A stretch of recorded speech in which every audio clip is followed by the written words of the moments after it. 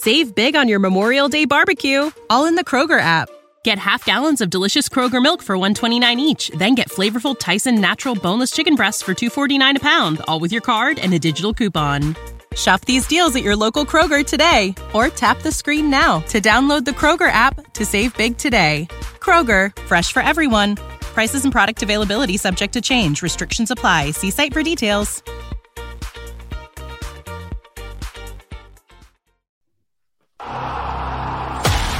Do you bleed green? Are you an ultimate Eagles football fan? Well, you're in the right place. Ready? Right. This is Birds 365, hosted by the new Mac and Mac, Jody McDonald and John McMullen. Here we go. Who collectively have covered and talked about more than 50 plus years of Eagles football. Kick off your day with Birds 365. You'll get debate. We love to argue. You'll get the real story from inside the locker room. And you'll hear from some of the great football minds from around the region. You're about to become an Eagles insider. Get in the game. Join Jody Mack and Johnny Mack and join the football community that flocks to Birds 365. Birds 365 starts right now. Welcome to the NFL. Let's go. Go.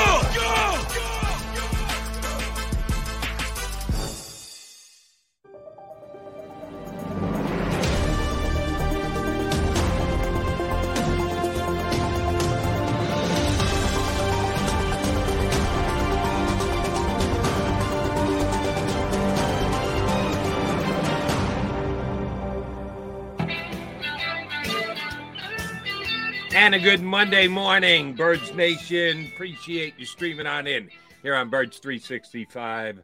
A schedule week. Going to be exciting on Thursday. Or is it? I'll get to that in a second. Jody Mac, Johnny Mac, McMullen, and McDonald here with you for the next 2 hours. Got two good guests coming your way. Our bud Jeff Kerr from CBS Sports, less than 20 minutes from now. And in hour number 2, the Maaddi man, Rob Maaddi from Associated Press, going to jump on in with us. So do not leave the stream. Johnny Mac, on Friday, you got to do something you hadn't done in a while.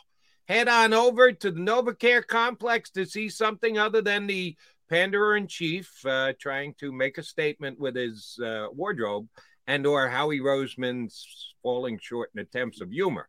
Not falling short with the movies he's making. He's very good at that, but Howie playing the Chuckle Hut this week, probably not happening. No, you actually got to see guys playing football.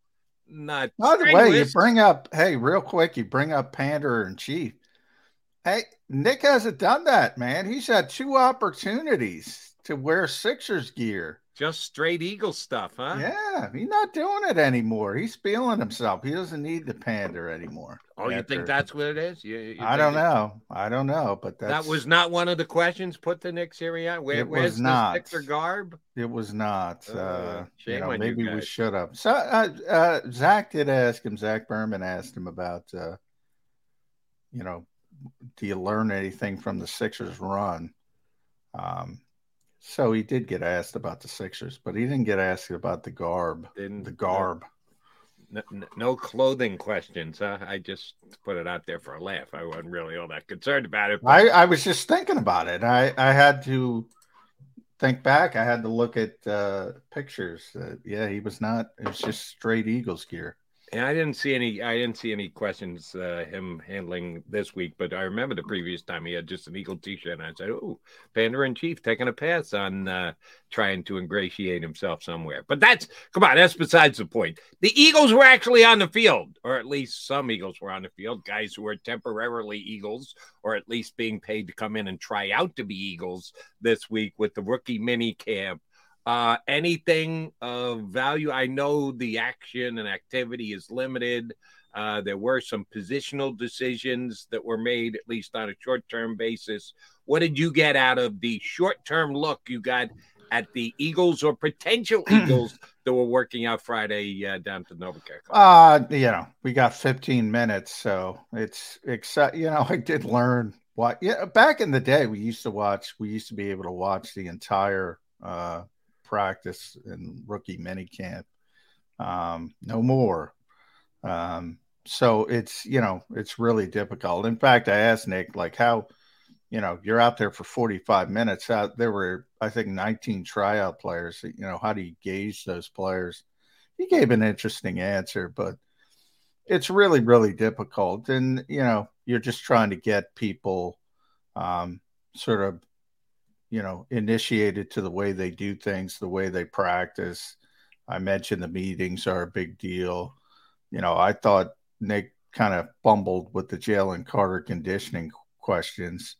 I got in trouble for that, Jody, over the weekend.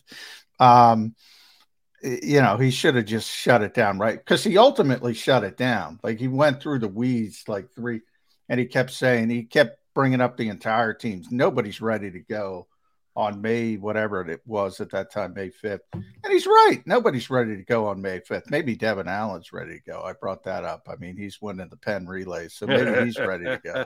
But not too many people are ready to go. So there's no issue. And he said, at the very end, he said, no concern whatsoever with Jalen Carter's conditioning level. That's where he should have started. But he went in the weeds, and he was talking about 7-on-7 drills. And I'm like, what the hell is 7-on-7? Jalen Carter's never going to be in a 7-on-7 drill. He's a defensive lineman. He just got in the weeds. I thought it was a mistake. People got upset like that because I didn't have the pom-poms out, Jody. So, I mean, look, he looks good to me. I mean, he carries his weight well. He's a 315-pound guy, but he's not, he looks in fine shape. I don't think it's going to be an issue. I understand why it's got to be raised, because he showed up to his pro day out of shape and he wasn't able to finish drills. These are legitimate questions. Yep. But ultimately, when I think he gets into an NFL building, which he's in now, in an NFL strength and conditioning program, I think he'll be fine. But it's something to keep an eye on. I mean, I brought up the Sixers. We're 8 years into Joel Embiid or something there, and we're still talking about conditioning with Joel Embiid in big spots. So it's something to keep an eye on.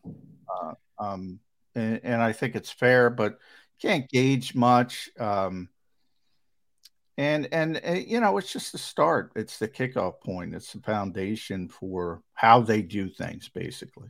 More so, to me, I thought intriguing, more so than his conditioning. And I think the Eagles have, and you can speak to this better than I can, I think the Eagles have one of the better training and conditioning staffs in the National Football League. If a guy isn't quite up to snuff in the end of the first week of May, they'll get him there by the second week of September when the game gets underway. I have faith in that. And we asked the same thing about Jordan Davis last year. And I thought Jordan Davis was in fine condition by the first game of the season. He got hurt. Do I think that has anything to do with his conditioning that compromised his first year? I don't know that. So I think they did a good job of getting, because the same questions were asked about Davis last year that are being asked this year of their first-round defensive lineman from Georgia being picked. Eagles, the training staff and his teammates will get him ready. He'll be in condition and ready to go by the first week of the season. What I thought was more interesting was Adam Schefter reported last week that the Eagles' first-round draft pick had called them before the draft. That he not a good week for Adam. 0 for 2. So you don't believe that? You think Schefter got bad information or flat out made that up? I don't think he made it up. I think, first of all, he said these things on it, and he said the Gannon thing on a radio show. He said them both on a radio show. So, he's kind of speaking extemporaneously. He's not reporting things. He's just talking about the team. I'm sure at one point. Whoa. Time out, Jody Mack. Saying something on a radio show is not reporting it? No. I try to be very, very clear. Johnny, I'll try not to spit on any of your reports, but you're spitting on my livelihood here. I'm just alerting you. I'm saying you're speaking. There's a difference between officially reporting something as a journalist and going on the radio and talking about a team and talking about things you've heard and talking, I try to make that clear here when I say things. Sometimes I say, I'm not reporting that, that's my thought. That's my speculation. I'm sure Jalen Carter told somebody at some point he'd like to play for the Eagles. I'm sure that's what Adam heard. Did he call him before the draft? I mean, that would be weird, number one. And I don't know the exact wording, to be honest, of what he said. But yeah, Jalen was asked about it, and he said, I don't remember that. He didn't seem to be lying. So, and the Gannon stuff we talked about, it's Before we get to the Gannon stuff, I want to further tie down this point. I don't know this. I probably should know this. Maybe you do, maybe you don't. Are players allowed to call teams? In a world in which we deal with tampering every single day, the Eagles actually benefited from tampering of the Arizona Cardinals and got their draft pick moved up because the Cardinals broke the rule. Are the players allowed to talk to teams? Are teams allowed to talk to the players? Certainly, whoever makes the call would be the one who would start the process, but are they allowed to? Could that have possibly been it, that someone told Jalen Carter, listen, you weren't supposed to call the Eagles. Ixnay on the call the Eagles, we're not going to admit to that or cop to that if it's against the rules. It's interesting. I'll check into that.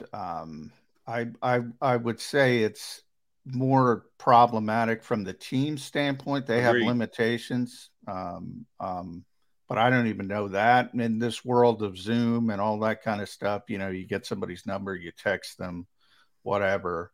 It happens all the time. Drew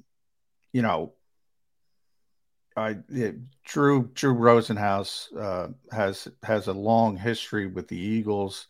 I think it was well known that, and that's where those initial reports came out of, when he wasn't allowing Carter to take meetings elsewhere outside the top 10. Everybody knew the Eagles were interested in Jalen Carter. So part of it is like, why would you need to? Number one. But secondly, just the logistics of it. I think that was more the issue than, maybe they texted at some point and said, hey, I'd love to play for you.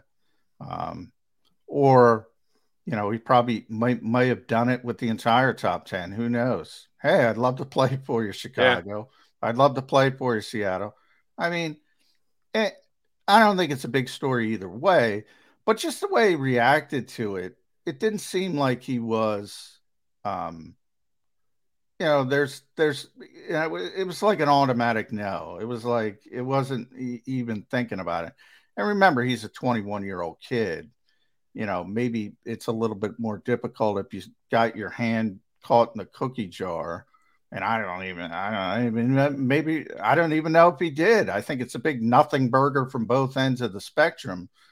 But I mean, it was pretty clear he didn't make that call for whatever it was described.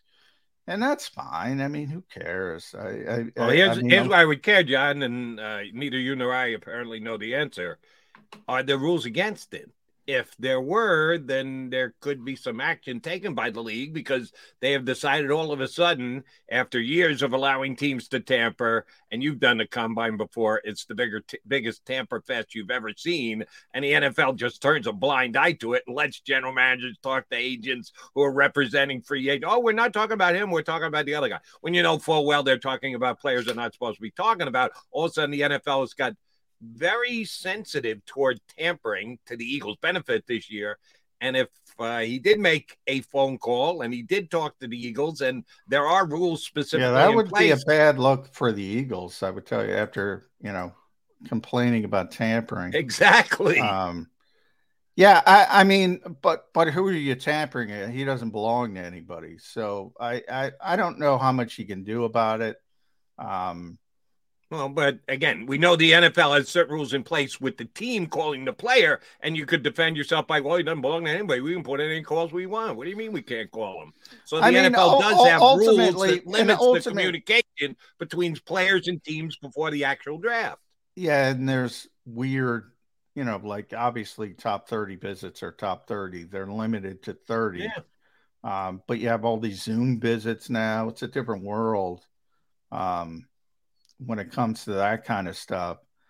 And when you're talking about a player or talking about a team, I mean, let's pretend that Jalen Carter made the phone call and said, "I want to play for you, Eagles," and Seattle takes him at number 5. Well, you're shit out of luck. There's nothing you can do. I mean, you know, uh, did he? I think Philadelphia gets excited over, and not everybody, but I think a lot of people get excited. You saw it with Micah Parsons wearing a Tyrese Maxey jersey. Yeah. They get excited about players who they think want to play here. And I think that's part of it as well. Devontae Smith's still a Celtics man. I mean, it doesn't matter. Well, Micah Parsons plays both ways. You're right. Yeah. Micah Parsons is a Sixers fan. Mike Trout is an Eagles fan. How'd that work out? People have been talking, he wants to play for the Phillies. Maybe he wants to play, but he can't. All right. I mean, that's, if you grow up in an area, you like a team, or maybe you like a team for whatever reason. Right? Jalen Hurts is a Houston fan. I hate to break it to you. Astros fan. Who cares?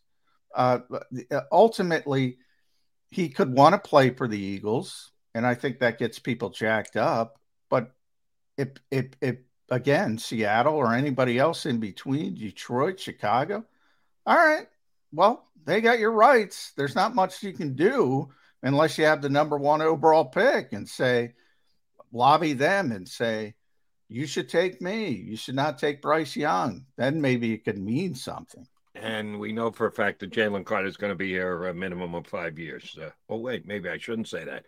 If he can stay on the straight now, he's going to be here the minimum of 5 years. And he did get his first Eagle workout in.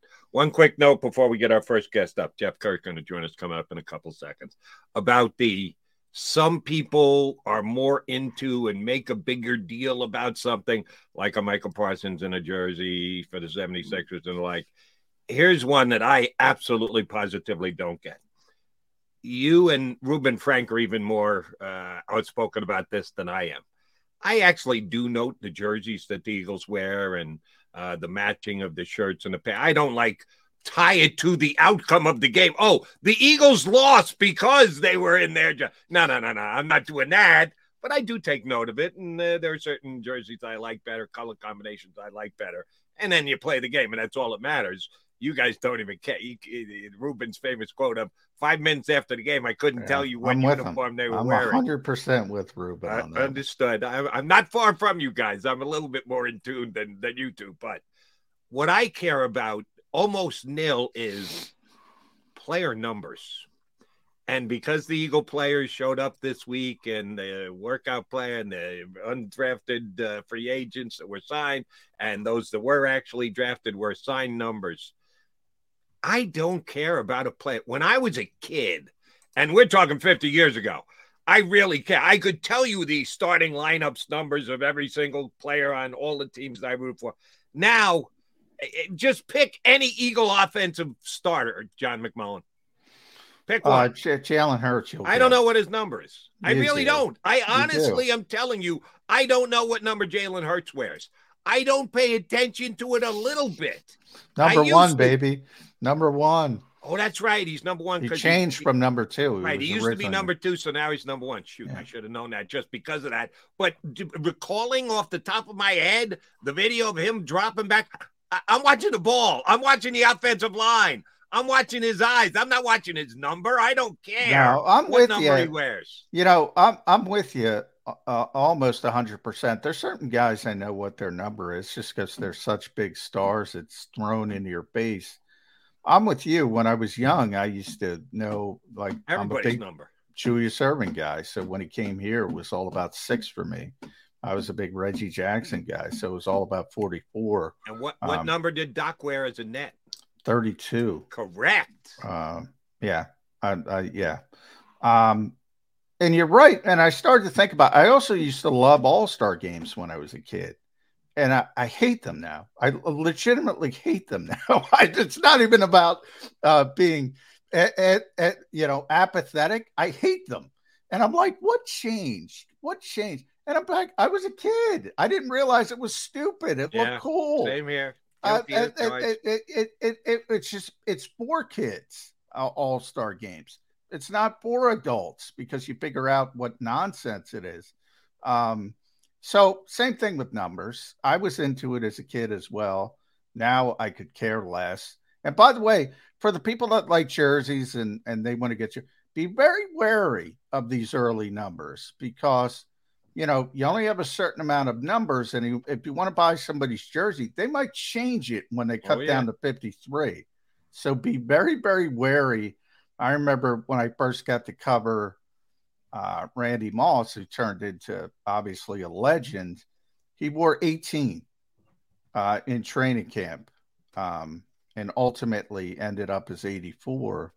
And everybody's like, they're all buying Moss jerseys, 18, and bang, 84. And that's the number he made famous out there. So be very wary, like Nolan Smith.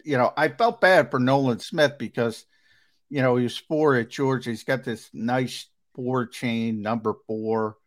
Can't have 4 here yet. He might talk to Jake Elliott, might want to give him some bucks of that signing bonus. Who knows? But right now he's 3.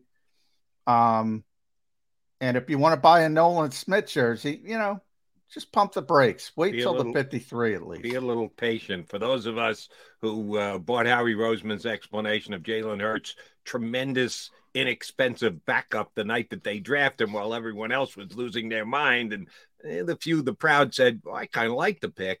If you bought that number 2 jersey, 1 year, and he's going to be thought of as number 1 for the Eagles for many years to come. But you can still rock that number 2 jersey down at the Eagle game. People are going to look at you like, what the hell's he doing wearing? And by the way, I always, for people that do want jersey advice, always buy the throwback. Then you don't have to worry about it. That's very true. Yeah, locked into that one if the guy has since retired. Not retired, John McMullen, nor Jody McDonald, or Jeff Kerr from CBS Sports, who's going to join us next on One Day Edition here on Birds 365.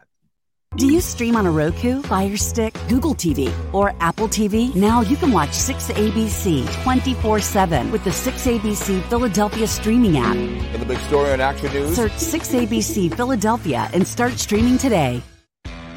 Go to get your game on. Go for the beers. Go for the cheers. Go for the hit and the hits.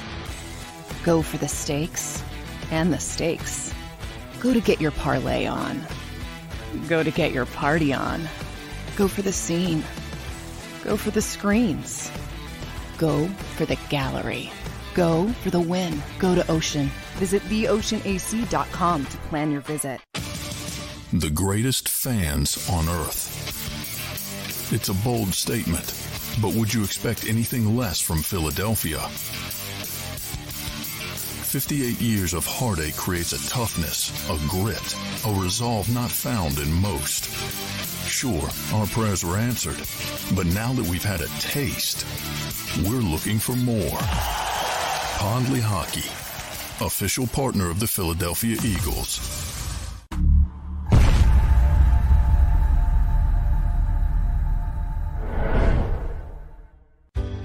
Go passionately. Go fearlessly.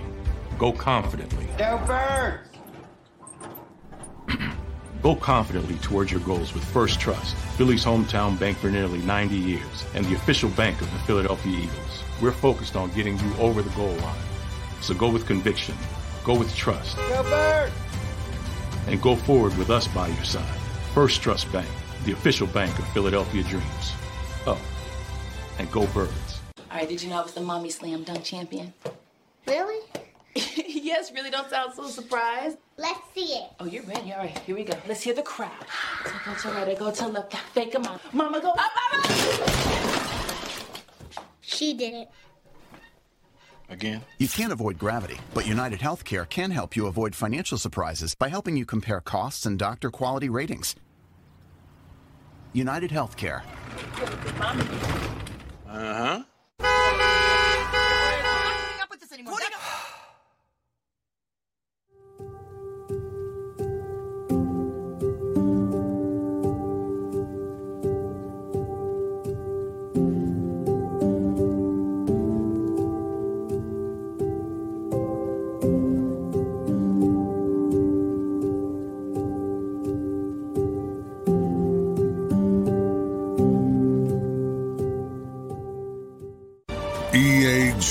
ILES Eagles.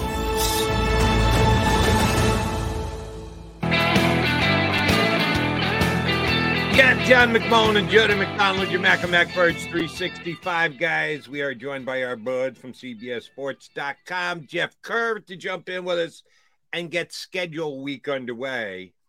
Except maybe not, Jeff Kerr. Did you read Peter King's Monday morning quarterback column this morning where he said they will probably release the schedule, but the whole 24 to 48 hour presentation of the schedule on the NFL Network might not come off as planned because they're still tinkering with the schedule 3 days out? Really?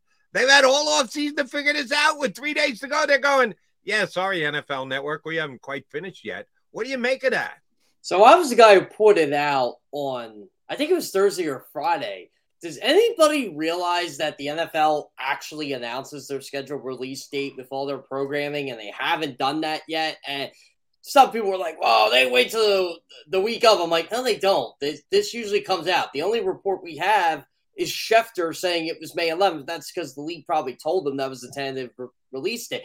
I'll tell you what the issue is, Jody and John. It's this year for the first time, and I think King might have pointed this out too, Fox isn't guaranteed to get, and CBS isn't guaranteed to get, where their conference's road team, they get that game. It's a free-for-all now. So I think that's what the debate is.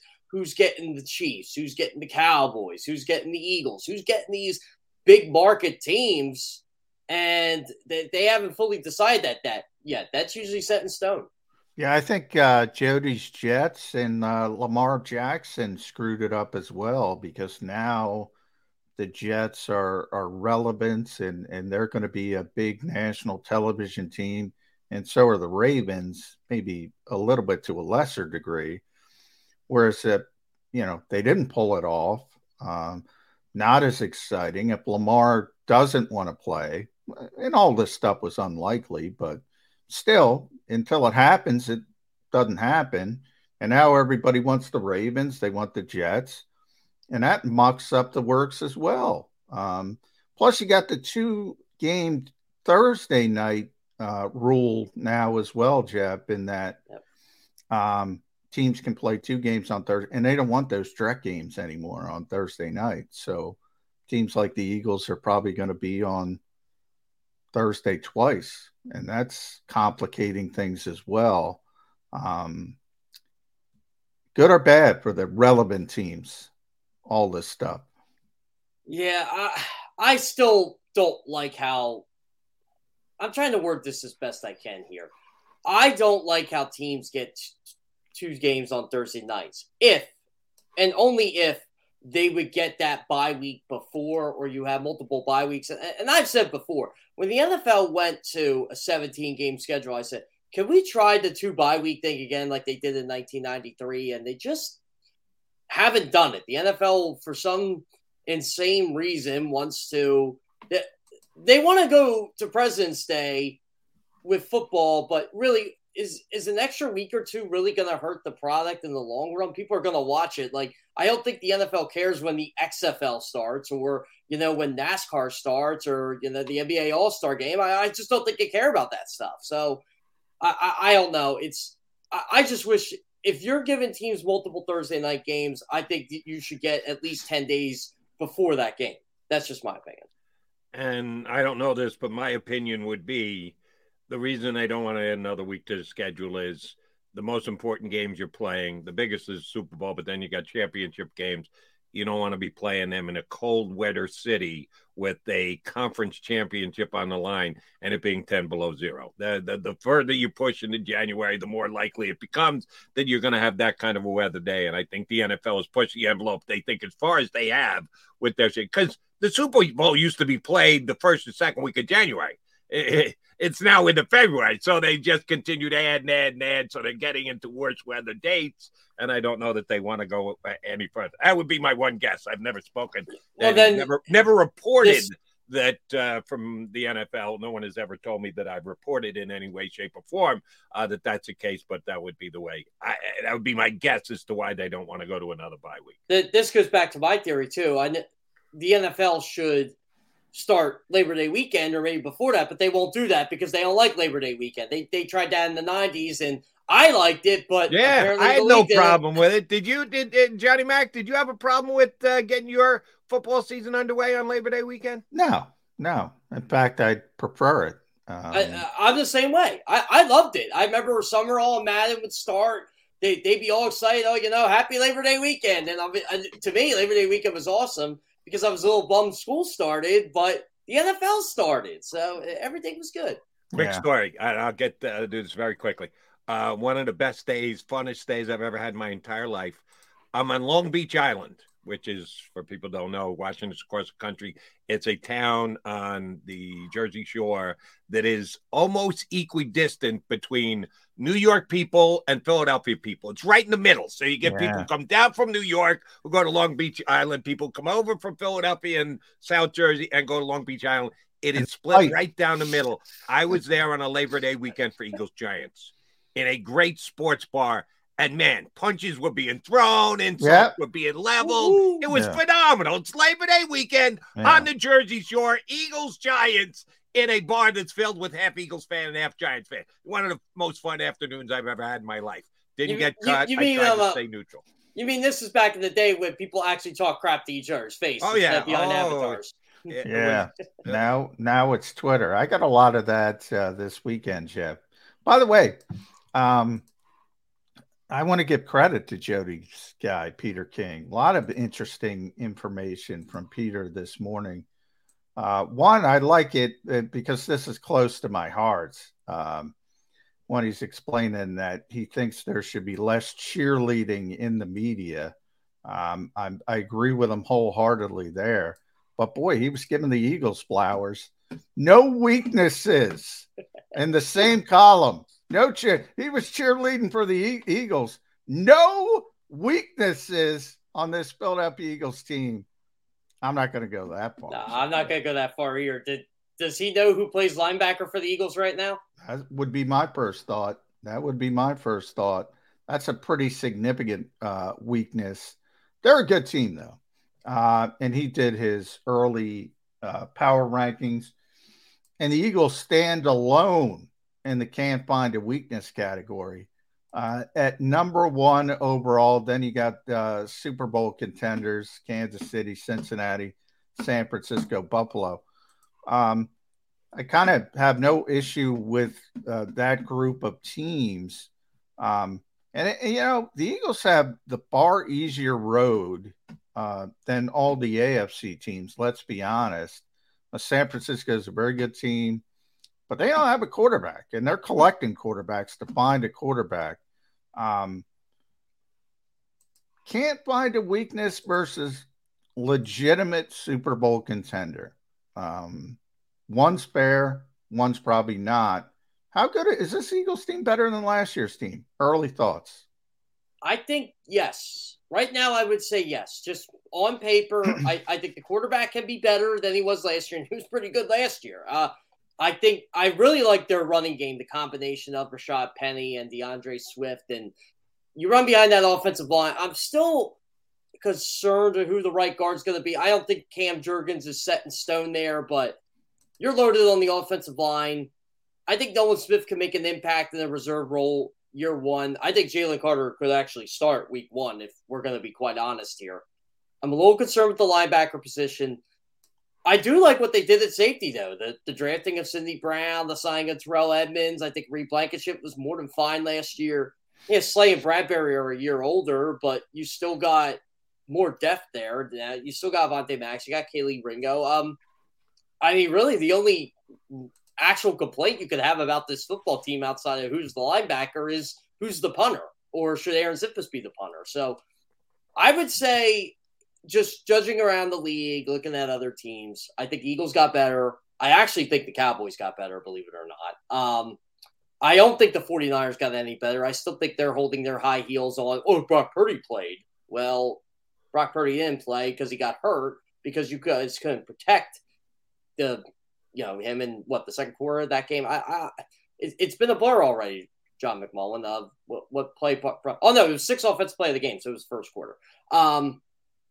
But overall, I think the Eagles got better. They were tied in the second quarter. I think that's right, yeah. on the McCaffrey touchdown. Yeah. So I think the Eagles got better. I think Cowboys got better. I think the Chiefs, again, it's hard for them to get better. I think they got younger, but I still think they're really good. I'm a little concerned about their offensive line, though, even though they signed Donovan Smith, and they're probably going to move Taylor over to right tackle. I think the Bills stayed the same. I think the Bengals are still going to be really good. You know what? The Bengals did get better, obviously, because they got Orlando Brown. So I think there's about 4 or 5 of the really good teams that got better, but it could be Eagles Chiefs again. It's hard to think that can happen. I know that's kind of the safe pick, but it wouldn't be surprising to me if the Eagles and Chiefs. Granted, what day is it? May 8th. If they met in the Super Bowl again. May 8th. We got Kerr Super. You can't change it either, Jeff. Oh, no. I'm going to change it We're about locked in. 5 or 6 times before now. And this may be the Negadelphia in me dripping north to the turnpike. People are putting the Jets on a pedestal that I don't know. I know Aaron Rodgers is going to the Hall of Fame. He's an all-time great. I know he had a step-back year last year. If you want to blame it on everybody other than Aaron Rodgers, okay, fine. And I sure as hell know he's better than Zach Wilson. But this is Aaron Rodgers 2023, not Aaron Rodgers 2018 that the Jets are getting. And they're like the 5th choice in the betting markets to win the Super Bowl this year. Like 5th overall. Really? Does the addition of a 40-year-old quarterback really lift you that quickly, that high, Jeff Kerr? No, I'll tell you what. I'll say this about your Jets, Jody. They'll make the playoffs. That's about it. Okay, yeah. Well, that's pretty good. How many teams in the NFL make the playoffs? Well, they haven't made it since 2010. I was 22 years old. No, we're talking Super Bowl. We're not talking about improved. I give you improved. There's no question they're going to be improved. But we're talking about holding up the Lombardi Trophy at the end of the year. Did they move that much because of the addition of Aaron Rodgers? No. Like, they're a good team. If they would have had a quarterback. If they were in the NFC, I think we'd say they're the second best. Can I petition that? Can they move the Jets to the NFC right now? Yeah. I'd like to see if we can make that happen. Once. Johnny Mac, you know any way that you can actually see if you I'd like to see it. I'd like to see it, actually, because I don't know. Who's the second best? Well, San Francisco. But who's number 3? I go Dallas right now. Dallas or Detroit. Detroit's getting a lot of love. How about Seattle? I like Seattle. I really like that team. And as we've seen last year, they were well coached, but they had a ceiling. But John Snyder and Pete Carroll, they know how to draft, and they're definitely a better team this year. That's for sure. Yeah. Now, you're my go-to jersey guy. So, you know, Jody and I were talking. I don't care about numbers that much, except, and we mentioned punter, so I'm going to go here. Now, we all knew Aaron Cepas had to give up number 8 because Marcus Mariota was coming, and he gave up 8 to Marcus. Now, here's the concern if you're Aaron Cepas, and this will excite Eagles fans. They gave Aaron Cepas number 10, and he has to share that with Tanner McKee early in the process. That's not a good sign when they make you share a jersey. Now, however, Jeff, you know, the punter they brought in, Ty Zettner from Kansas State, they gave him number 49. So that's a random number, too. Yeah. So it's not like they're signaling, oh, Ty's going to be the guy. But I do think it's a signal that, oh, this really is an open competition. Or am I making too much of numbers, numerology? No, you're not. Well, first off, if you've been on the team for several years, it's not like Marcus Mariota is the starting quarterback here.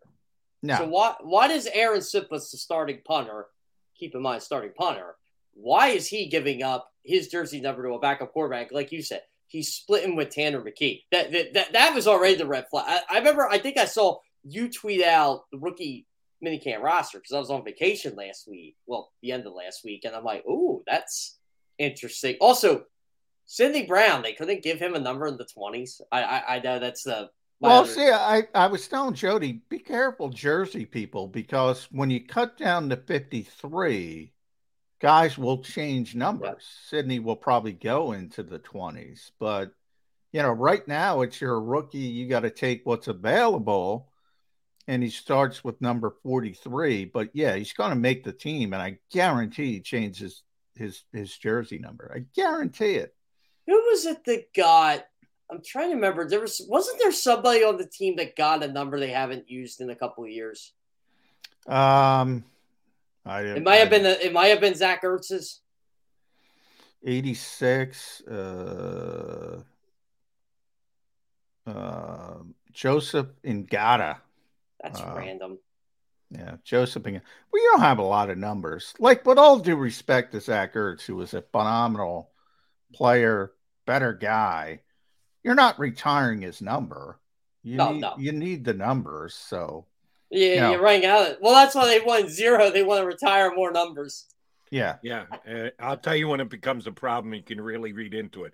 When someone gets 143, if that's your number, you've got an issue. You got a problem. That's not going to bode well for you going forward. And I'm sorry, I just don't care about numbers. My buddy BLG, Brendan Lee Gouton, who's very good when he comes on the show with us here on Birds 365 and on my radio show, and I read Bleeding Green Nation every day, dedicated an entire column today to the numbers. Oh, that's what he does. He's good at that. And he'll break it down. Like, he'll be like John McCullen here. Oh, 2 guys share 10. Well, no, I'm with Jody usually. I don't care about numbers. Like, I don't care who picks what number. But when I see something like that, it does give me an indication that, all right, he's not on sound footing. So I think there's something to a veteran player having to shift his number and then share it with a rookie. I don't think that's a good sign, but only with stuff like that. I've had players say to me, why do you have that number? And they just go, that's the number they gave me. Yeah. Well, some guys don't care. Some guys, like I said, Nolan Smith showed up Friday with this really nice number 4 chain. And obviously he was number 4 at Georgia. And he's wearing 3 right now. Yeah. So didn't Marcus Mariota wear a different number last year with the Falcons? Did he? I don't know. No, I think he was 8 last year. He was 8. You sure about that? I don't think so. I know he was 8 with the Titans prior to, but I think he was something other than last year. I am certainly not 100% sure of that because I don't know. I will double check for you right now, but I'm pretty sure he was 8. Okay. Which is, again, if Marcus came in and said, I want to be number 8. No, it looks like he was number 1. Oh, he was number 1. Good look there, Jody. He was number 1. Like I said, so I don't even know if he decided. He came in and said, I want to be 8. If he was 1 last year, he didn't think enough of it to make the Falcons as his starting quarterback go, damn it, you got to give me number 8. Unless, of course, did Steve Bartkowski wear number? I don't even know if the Falcons have ever retired the number 8. Again, who the cares about numbers? Let's talk about football. I got one for you. So I wrote we have to write some jersey number stories for CBS, and I'm like, did you guys happen to see who's wearing 7 in Atlanta that hasn't been used since Michael Vick's been there? No. Bijan Robinson. Oh, really? He's going 7. Yeah, so I had to write that up. Oh, it's the first time someone's used the number since Michael Vick. We got to make a big deal out of it. And by the way, Atlanta's an interesting team for me because they have so many good skill position players. Yeah, they do. But they stink.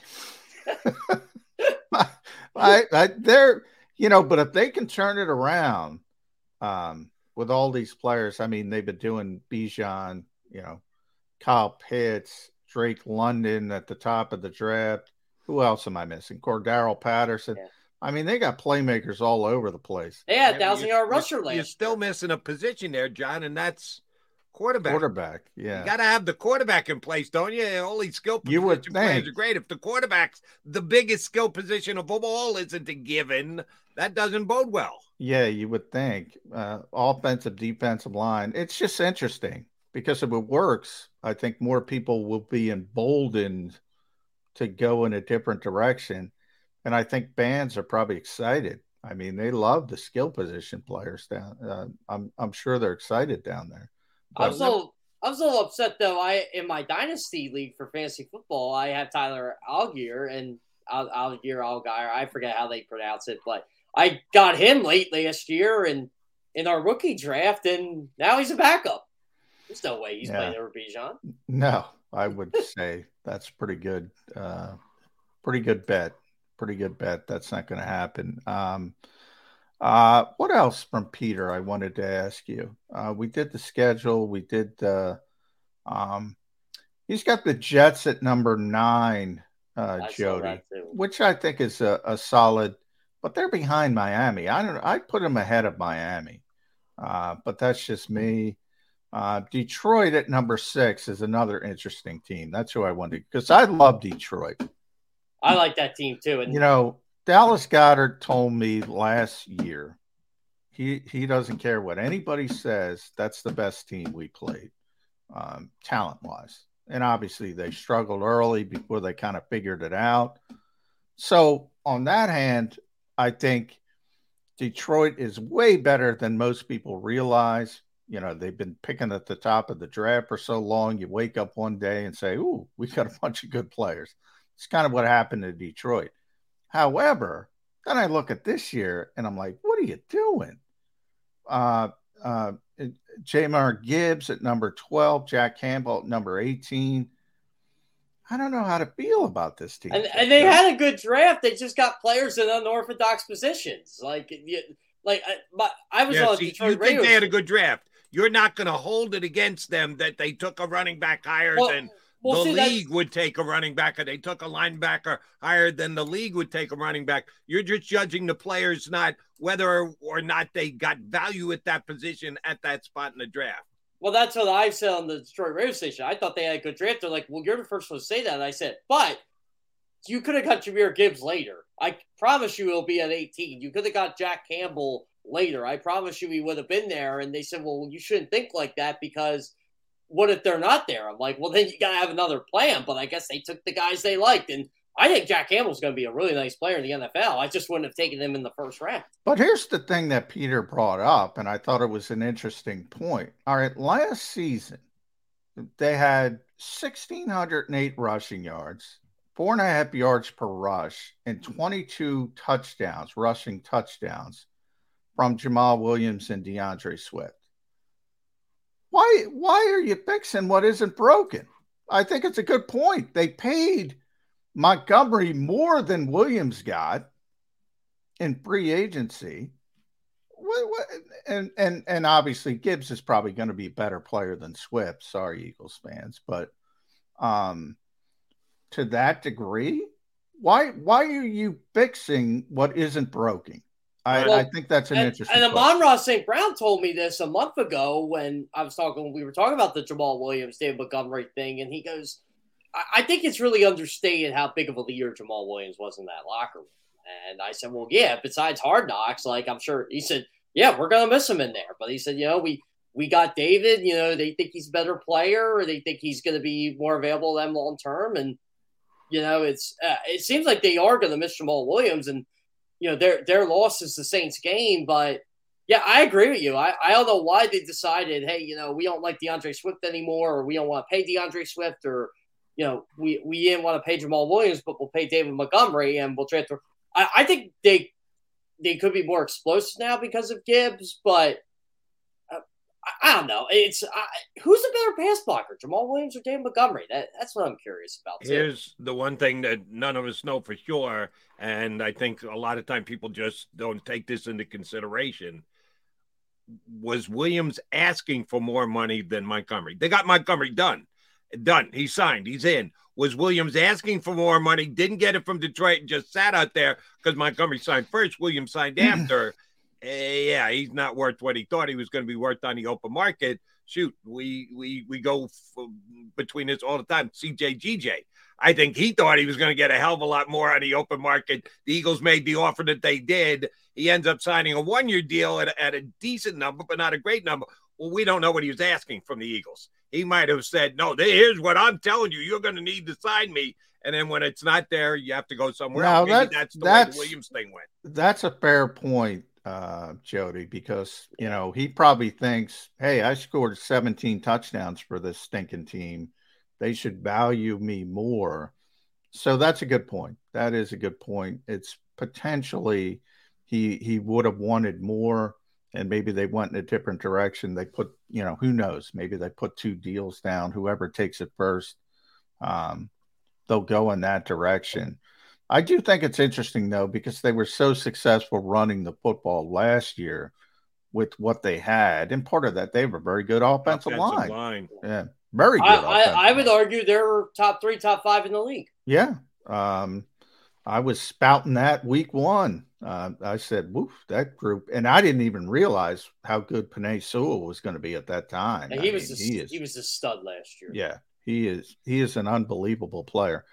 Overall, I like what they're doing, but I can't get behind their first round thought process. I cannot. It's very unorthodox. It would have been great in 1995. Yeah. And I think Gibbs is overrated. That's why I don't necessarily. I had him as a borderline first or second round pick. He goes that high. Whether it's the Lions or anybody else, I would have said if you're taking him that high, you're not going to get the kind of value that you should for using that high a pick in the draft. All right, Eagle Johnny was down there on Friday, rookie camp. Some people already questioning the condition of their first round draft pick because he's as big as he is, and everybody wants to know because he had the pro day that didn't go as well as expected, couldn't finish the drills and the like. Should there be concern? Is this a legit question? I think it's a legit question, but is it just like, can we inquire about this, or are there serious red flags about this? How do you take the Eagles' number 1 draft pick and his conditioning at this stage of the year, Jeff Kerr? I'm not worried about it now. This is a problem when they get the pads on, when they're doing nonstop drills for an hour, 15 hour, 30 minutes, and he's gassed. I might be a little bit more concerned, but I think it's fair to ask him about what he's doing to fix his conditioning or what happened during that pro day, and obviously all the other incidents aside. But I think it's fair to ask him, but I'm not going to expect anything now. Come July or August, maybe I think it could be a problem. But the guy's got 3 months. The guy was in tremendous shape at Georgia. I don't see why he would be out of shape now. Yeah, he doesn't look out of shape either, just from he did not. Cosmetic standpoint. But, it's not cosmetic. NFL level conditioning is a lot more than that. With rookie camp, we got to see a little bit of the top picks, Nolan Smith, obviously, along with Jalen Carter, but also, and you mentioned Sidney Brown, Tyler Steen did start at right guard. Again, there's 43 people there. But that to me is the most interesting pick, because I keep going back to Brandon Brooks and Isaac Seumalo. The Eagles want size at that position. He's got it. And Cam doesn't have it. Am I making too much out of that, Jeff Kerr? Not at all. So the first notice I had was when they drafted him. I was like, oh, okay, he might be kind of like a swing guy, kind of like Jack Driscoll, might be a tackle, might be a guard. Then they listed him as guard, and all of a sudden my red flags went up, like the jersey number thing. Is Cam Jurgens, are we sure he's guaranteed that starting job? And I don't know. Like, if I had to make a bold prediction for the Eagles this year, and I don't even know if it's bold, like for training camp, I think Tyler Steen could be the starting guard come week 1. All right, Jeff Kerr, last question for me. I asked this to a couple people last week, and you're a good guy to ask it to as well. I'm going to make you Jeff Lurie. So sorry I tacked on about 30-some-odd years. The $6 billion in the bank? I'll take the money. You're driving a much nicer car if I make you Jeff Lurie. Here are the purposes of the transformation. You had a call this afternoon from Roger Goodell, who says, Jeff, we can't believe this. We still haven't gotten the schedule done. These TV people are such a pain in my but I feel bad. You had such a great year last year. You didn't win. John McMullen said you were the better team, but you didn't win the Super Bowl. So I feel really bad for you. I'm going to give you your choice. You can open up this year against either the Kansas City Chiefs on Thursday night, the national game, the big focus, the spotlight, everything else, kind of a tough game. Or if you want to take on that Gannon guy who screwed you by talking to the Cardinals when he wasn't supposed to, I gave you a little something, left you make a better draft pick than you did. But if you really want to stick it in his ear, week 1, Arizona's playing in your house, it will let you schedule the first game of the season. Do you want the Cardinals at home, basically a layup victory to start the season, or a true tester in the national spotlight? Chiefs weeks 1 on Thursday night, first game of the year. Jeff, I'll let you dictate your first game. Who do you want to play? Give me the true test. Give me the Chiefs. And because I've been watching Andy Reid for 23, 24 years now, I know he's not always his sharpest early in the year. Patrick Mahomes is. A little Andy Reid shot, huh? But Andy isn't. Wow. So when the Chiefs started 2-3, that's horrible. Not last year, the year before, I actually said, let's not overreact to the game. I've seen Andy Reid do this for years. The 0-2 Eagles, they started, I think they were 3-3. But he's had really good teams that started slow.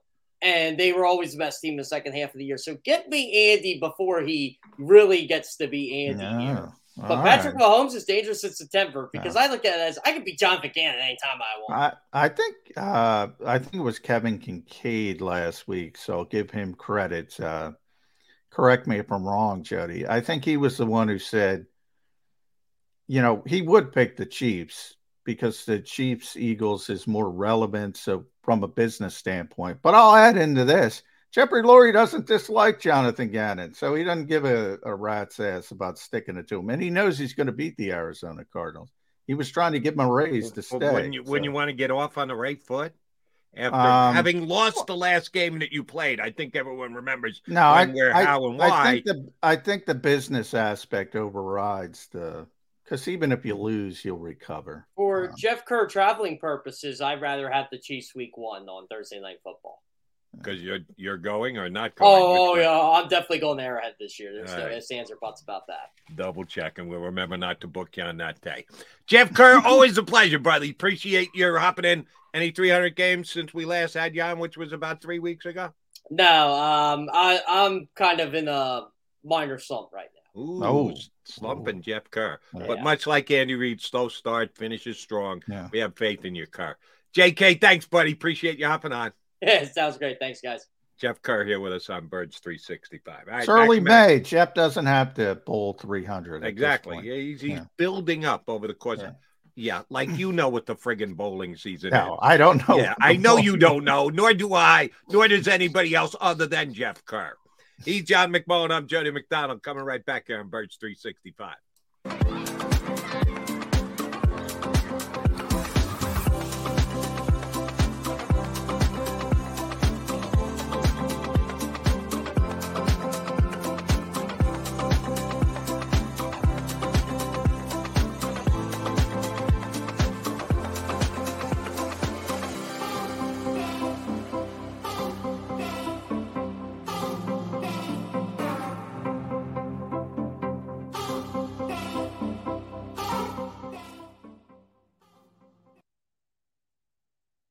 Heading down the shore, have a ball once more. Here, imaginations run wild and time stands still. Because here, you can find the best of the Jersey Shore, all on one 5-mile island. So leave the old you behind and get lost in the woods. Wild, wild, wild wood days.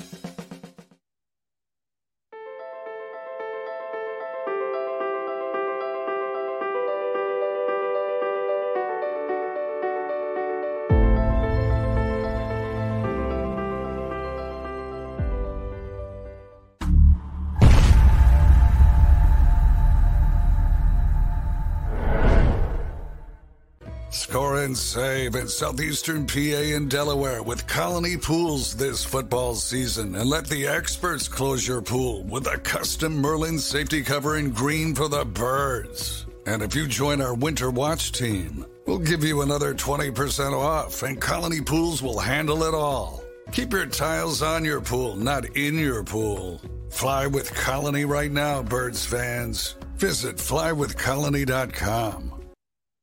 Hi everybody, my name's Jason Lombardi. I'm an inspector at DryTech. At DryTech we offer 3 major services, the first one being basement waterproofing. The second service we offer is foundation and structural repairs. And then the third service that we offer is mold remediation. If you feel you are having a waterproofing issue, give DryTech a call or check us out online.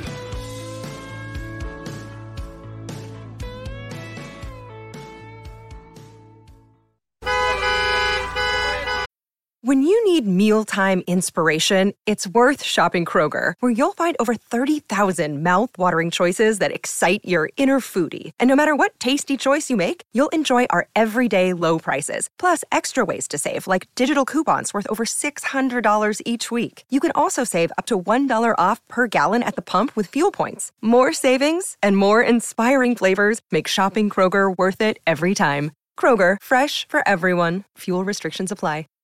Save big on your Memorial Day barbecue, all in the Kroger app. Get half gallons of delicious Kroger milk for $1.29 each. Then get flavorful Tyson natural boneless chicken breasts for $2.49 a pound, all with your card and a digital coupon. Shop these deals at your local Kroger today, or tap the screen now to download the Kroger app to save big today.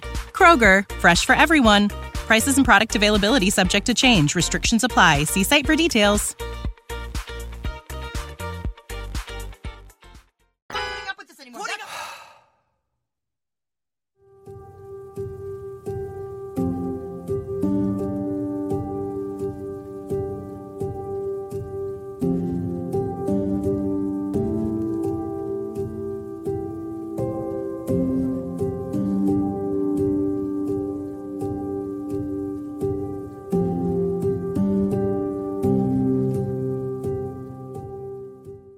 EAGLES, Eagles.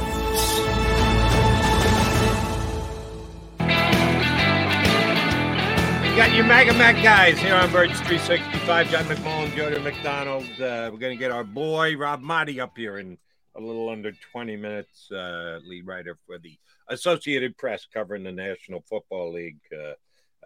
Should be always interesting talking to the mighty man Eagles and the upcoming NFL draft schedule release. And yeah, Jeff Kerr was right, because I watch way too much NFL Network. I have it on in the background whenever we're doing a show, and when I get off the air with you, it's always on. So I'll sit down, Good Morning Football, all their shows all day.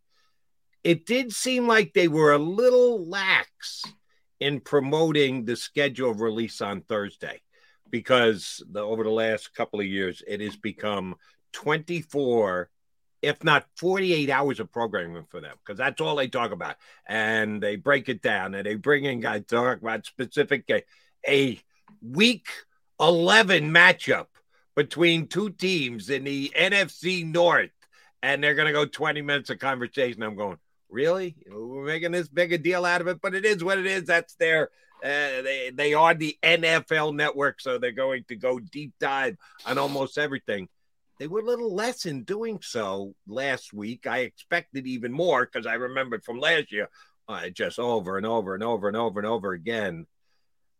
Is this going to hit the fan here on Thursday, John? Are they going to push it back because they're still infighting on TV dates and European game day?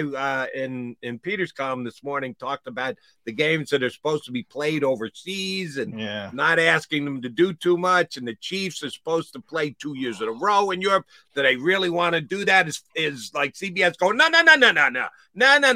We don't want a 9:30 in the morning game with Kansas City. We want Kansas City 4:00 Eastern. You're tinkering with our ratings. Is there a chance that this stuff might not get done on time by Thursday? Yeah, there's a chance. And I know I've told you numerous times, Jody, and, when people make those lists of the most powerful people in sports, they're all wrong. They should all be thrown into the circular pile right away. The most powerful people in sports are the guys who sign the checks, the TV executives.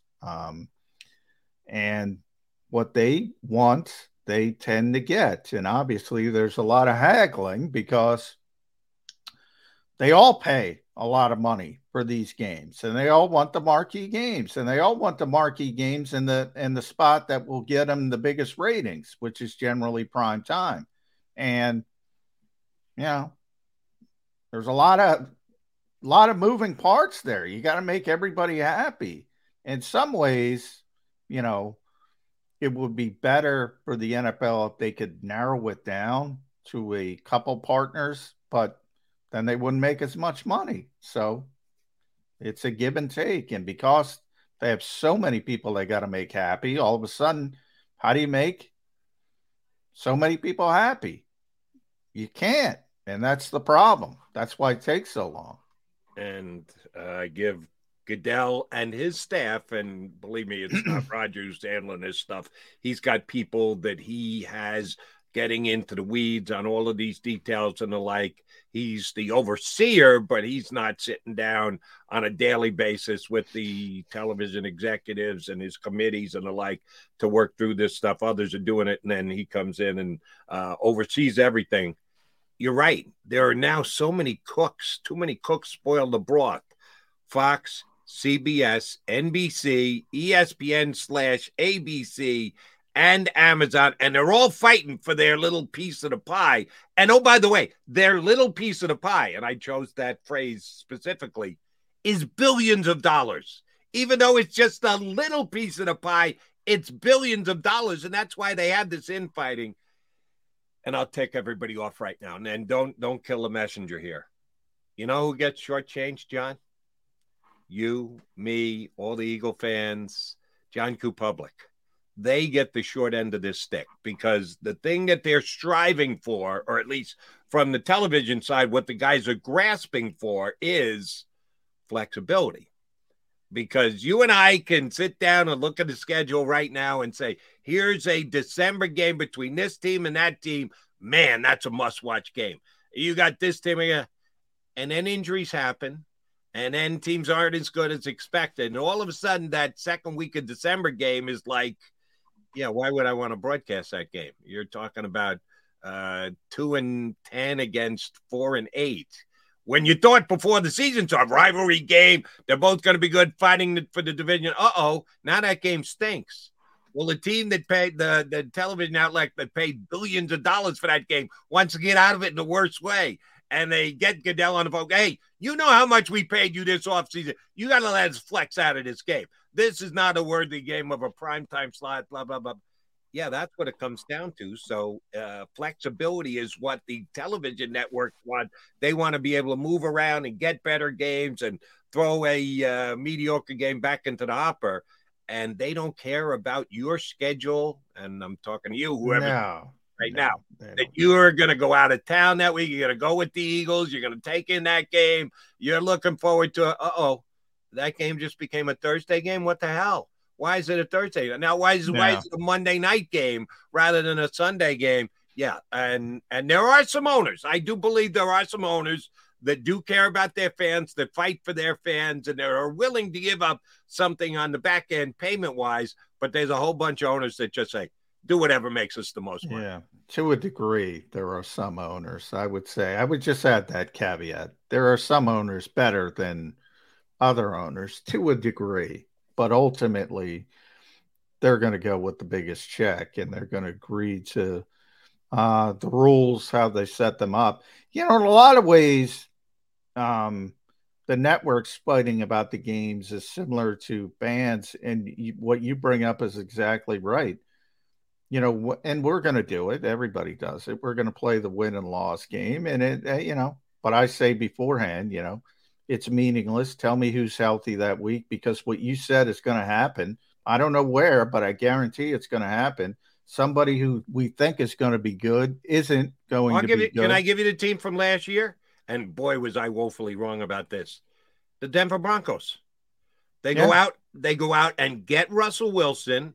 I thought that maybe Nathaniel Hackett would be a good head coach, and I'm hoping he's a good offensive coordinator going back to the Jets, but he was woefully overmanned as a head coach. I had Denver competing with Kansas City for that division, making the playoffs. If I had a chance to broadcast the Bronco game last December, I couldn't get away from it fast enough. Yeah. And vice versa. Somebody's going to be good that we don't expect to be good.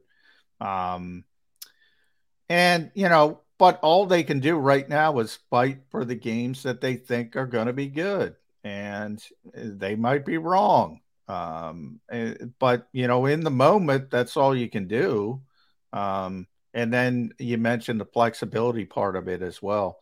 Yeah, they pay a lot of money. So they're going to try to make them happy. Every single one of them. It's interesting. I think, people look at the NFL and professional sports as these juggernauts, and they are, especially the NFL.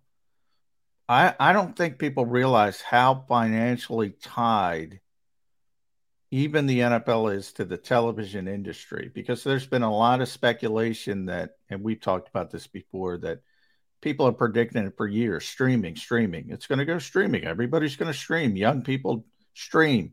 Old people are going to die out like you and me, Jody. And it's going to be all streaming. Streaming.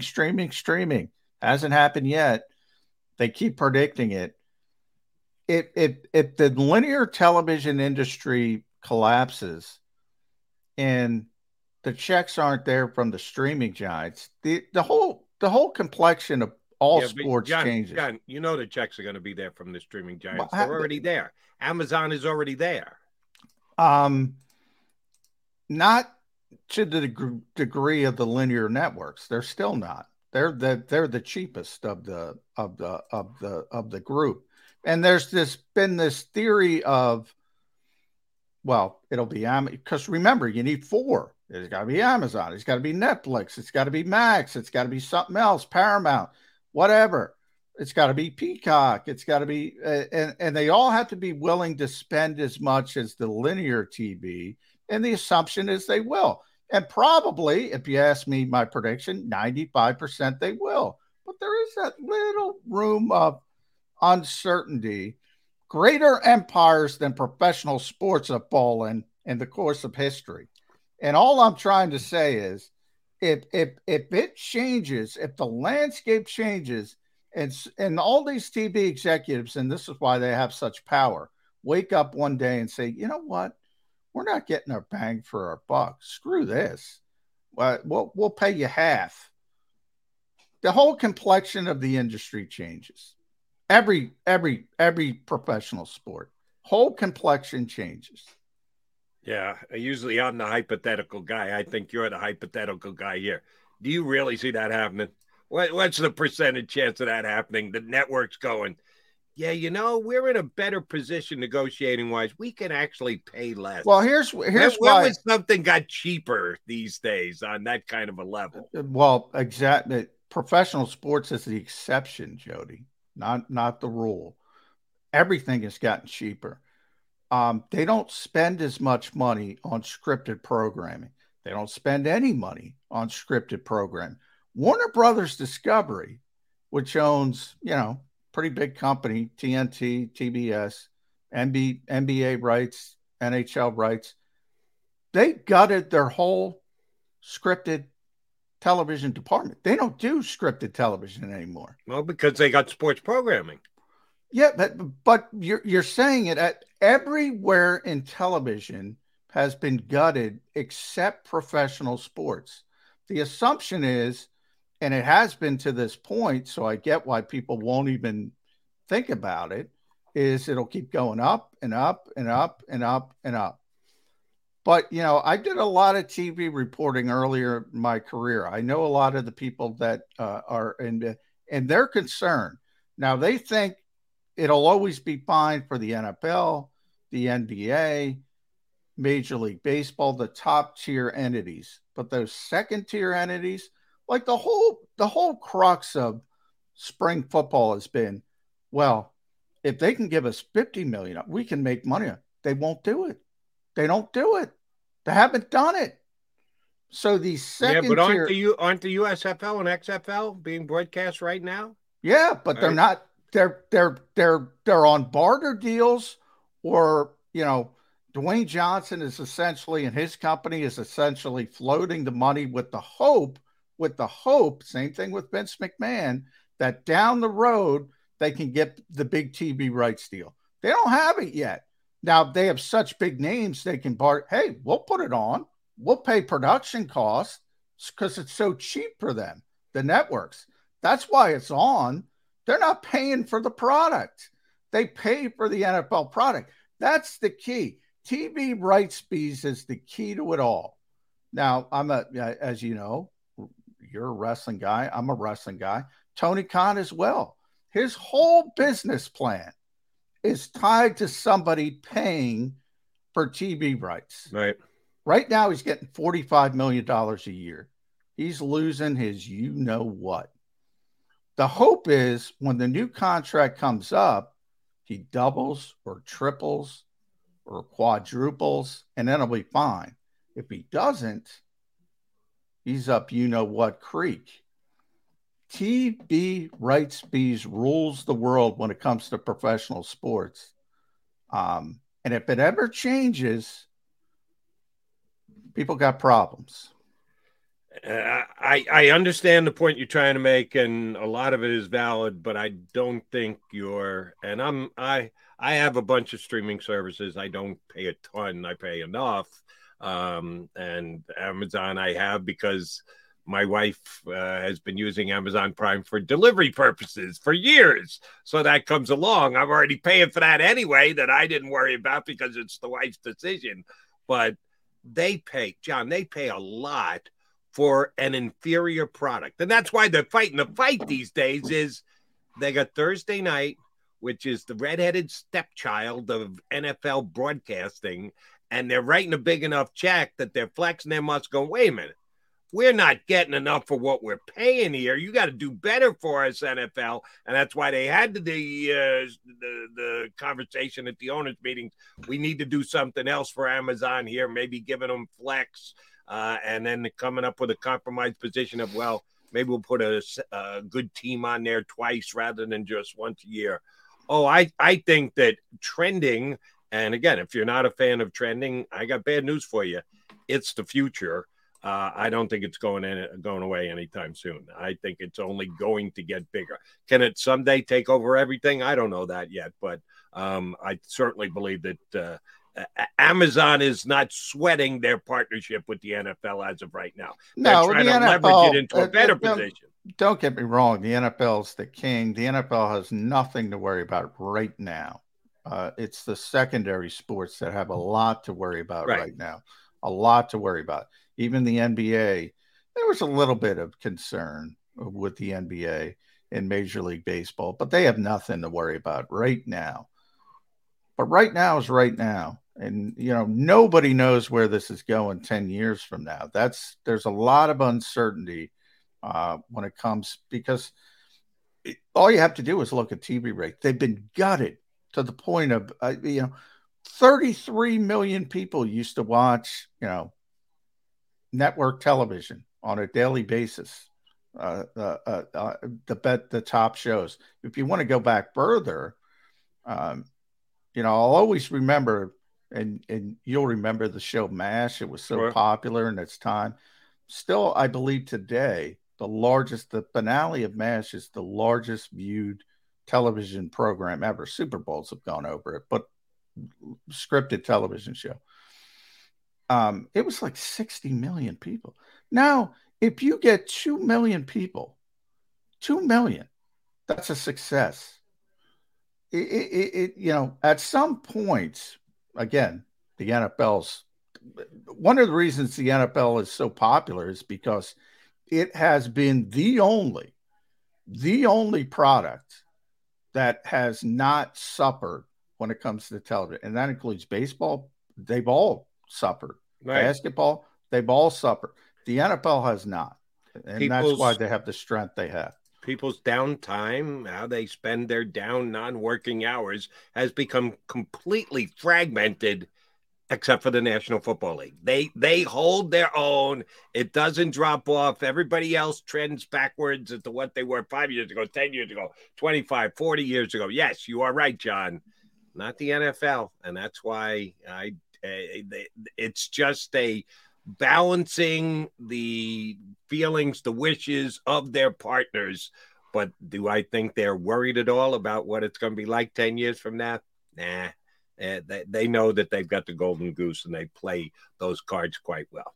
He's John McMullen. I'm Jody McDonald. Coming up next, Rob Maaddi from the Associated Press, their lead NFL writer, jumps in on Birds 365. Weather forecasting is a team game. We rely on each other every day, updating the models and passing along new critical information. We have a team of 5 experienced meteorologists and a specialized weather producer, Paul. Say hi, Paul. Sometimes what I see in the model, Cecily could see something different. That's when we come together as a team to make our most accurate prediction. And all of this backed by more than 100 AccuWeather scientists. It's a team game. And we have the best team in town.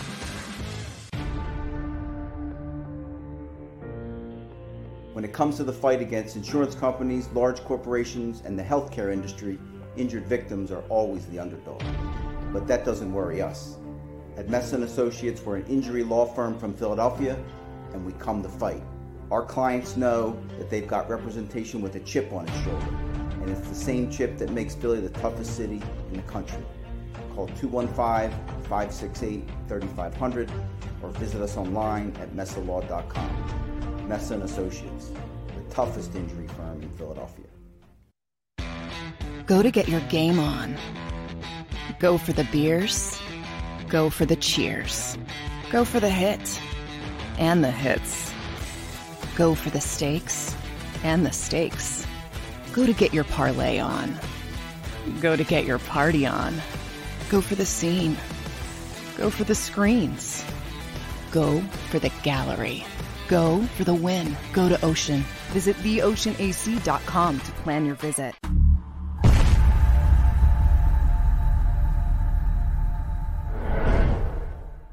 Celebrating the life of your loved one is what we do at Life Celebrations by Givenish. When the matriarch of the Dalloway family died suddenly at 82 years old, Life Celebrations by Givenish stepped in. They will make this the easiest thing that it's I know it's not easy, but they will make this as easy as possible. Life Celebrations by Givenish, customizing services as unique as the individual. I just know that my dad, who is in charge of everything, was not in charge of anything at that point when my mom passed. And again, just another shout out to this place for making it easy. Turning tragedy into a celebration of life, no matter how hard, is what we do at Life Celebrations by Givenish.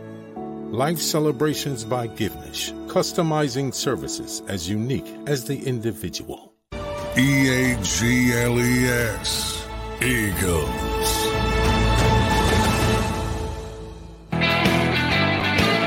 Monday edition of Birds 365 here on the Jacob Media YouTube channel. You got Mac and Mac and it's a triple Mac attack. Pat McAfee. Oh no, it's Rob Maaddi. It must have been the muscle shirt that kind of threw me off there. Is that you, Maaddi? Hey, what's up, fellas? Happy Monday. How are you, buddy? Appreciate Good to see you, Rob. man. Good to see you. Doing good. Where should we start? I'm going to start with Peter King because we talked about it. His Football Morning in America column. He did his way too early power rankings. We all know what they're worth, but at number 1 in the top category, which I believe he described as no weaknesses, the Philadelphia Eagles. Do you find no weaknesses on this particular team right now? Yeah, I had to jump into that way too early stuff this year, and I kind of felt uncomfortable because all these years I'm talking about way too early this, way too early that. Next thing you know, the day after the draft, we're putting out a way too early mock for next year. I'm like, oh, now I'm that guy. But no, I don't think any team can have no weaknesses. And when you lose, let's just start with you lose your offensive coordinator and your defensive coordinator. Yeah, I know Jonathan Gannon's been a whipping boy for Eagles fans lately, especially with how things transpired. but there's a transition there, right? When you lose your two coordinators and when you lose on the Eagles side as many defensive players as they did, I wouldn't call it a weakness, but there's a transition. There's going to be an adjustment. There's going to be guys who have to step up and get acclimated and play some more. So while it's a cool term to say no weaknesses, and it's easy just to fill in that line as a little blurb or whatever, I don't think the Eagles are a unflawed, perfect team at this point. And we always see whoever loses the Super Bowl, there's always that little bit of a hangover the next year. I got to go back and look at it, but teams who've lost the Super Bowl have not done well even getting to the playoffs the following year. So I think it's going to be a little bit of a challenge for the Birds this year. All right, here's where I'm going to go with Peter's use of the phrase "can find no weakness." I get it. He wanted to put them in 7 groups, so he had to come up with a moniker for each of the 7 groups. Don't know that I would use that one. Find no weaknesses. Former Panther linebacker, and I guarantee you I might be the only guy in town who knows that the Greenville University nickname is Panthers, where Nick Morrow came from. Division III, outstanding linebacker at the Division III level. You can't have Nick Morrow as a starting linebacker and say no weaknesses. Can you, Rob Maaddi? Yeah, well, there you go, Jody. you found one for me. I don't think you can say no weaknesses at all. You know, I'll go back to that. And you look at this team and you look at some of the areas where they were able to improve. They improved strengths, I thought, and that's a good thing for them in the NFL draft. When you get 2 more pass rushers, when you get 2 guys more on the defensive line, Jalen Carter, Nolan Smith, who are going to bolster and upgrade, especially the way they like to rotate and the way they like to go in and play that way. I thought they upgraded a big-time strength of the football team. They certainly weren't going to go in and add another linebacker. They just don't do that in the draft. I know everybody thought that they might go and get a running back. They didn't do that via the draft, but they did via a trade. So, yeah, Jody, when you got Nick Morrow as the starting linebacker, that's a little bit of maybe if you're Greenville University, it's not a weakness. But, yeah, for the NFL, it's probably not where you want to be at that particular position. And by the way, I think Howie Roseman is going to add, I don't know when, I don't know where, but I think he's going to add a veteran linebacker at some point. And we'll see how that shakes out. You know, one of the more interesting stories over the past 24, 48 hours, Rob, I wanted to pick your brain about Andrew Luck in Washington, checking in to see if he would perhaps want to come back and play. He's still only 33 years old. Had Jim Irsay tweeting about potential tampering, which we know all about here in Philadelphia now with Jonathan Gannon. One, are you surprised? And 2, if they're uncovering every rock, the Washington Commanders, to try to find Andrew Luck or somebody to play the quarterback position, why did they stop at Sam Howell? What am I missing here? Well, I thought that report, John, was last year. Yeah, it was. Okay. Yeah. No, you're right. And then this year they decided, I think this year going with Sam Howell is kind of saying, hey, we're in rebuild mode. I don't care how they want to spin it. When you're in a division with 3 other teams that made the playoffs, one went to the Super Bowl, and you're going to go with Sam Howell as your starting quarterback, you're in rebuild mode. You're 4th team looking up. But that is a very interesting report that if they had called the Indianapolis Colts and inquired about Andrew Luck, everything's fine. If they went out and reached out to Andrew's representatives, as Jim Irsay indicates by putting out that tweet, and I think he would know who was contacted, that does violate the tampering policy. So now what does the NFL do? How do they react to that? Because when it was Tom Brady and the Miami Dolphins, it was a 1st-round pick.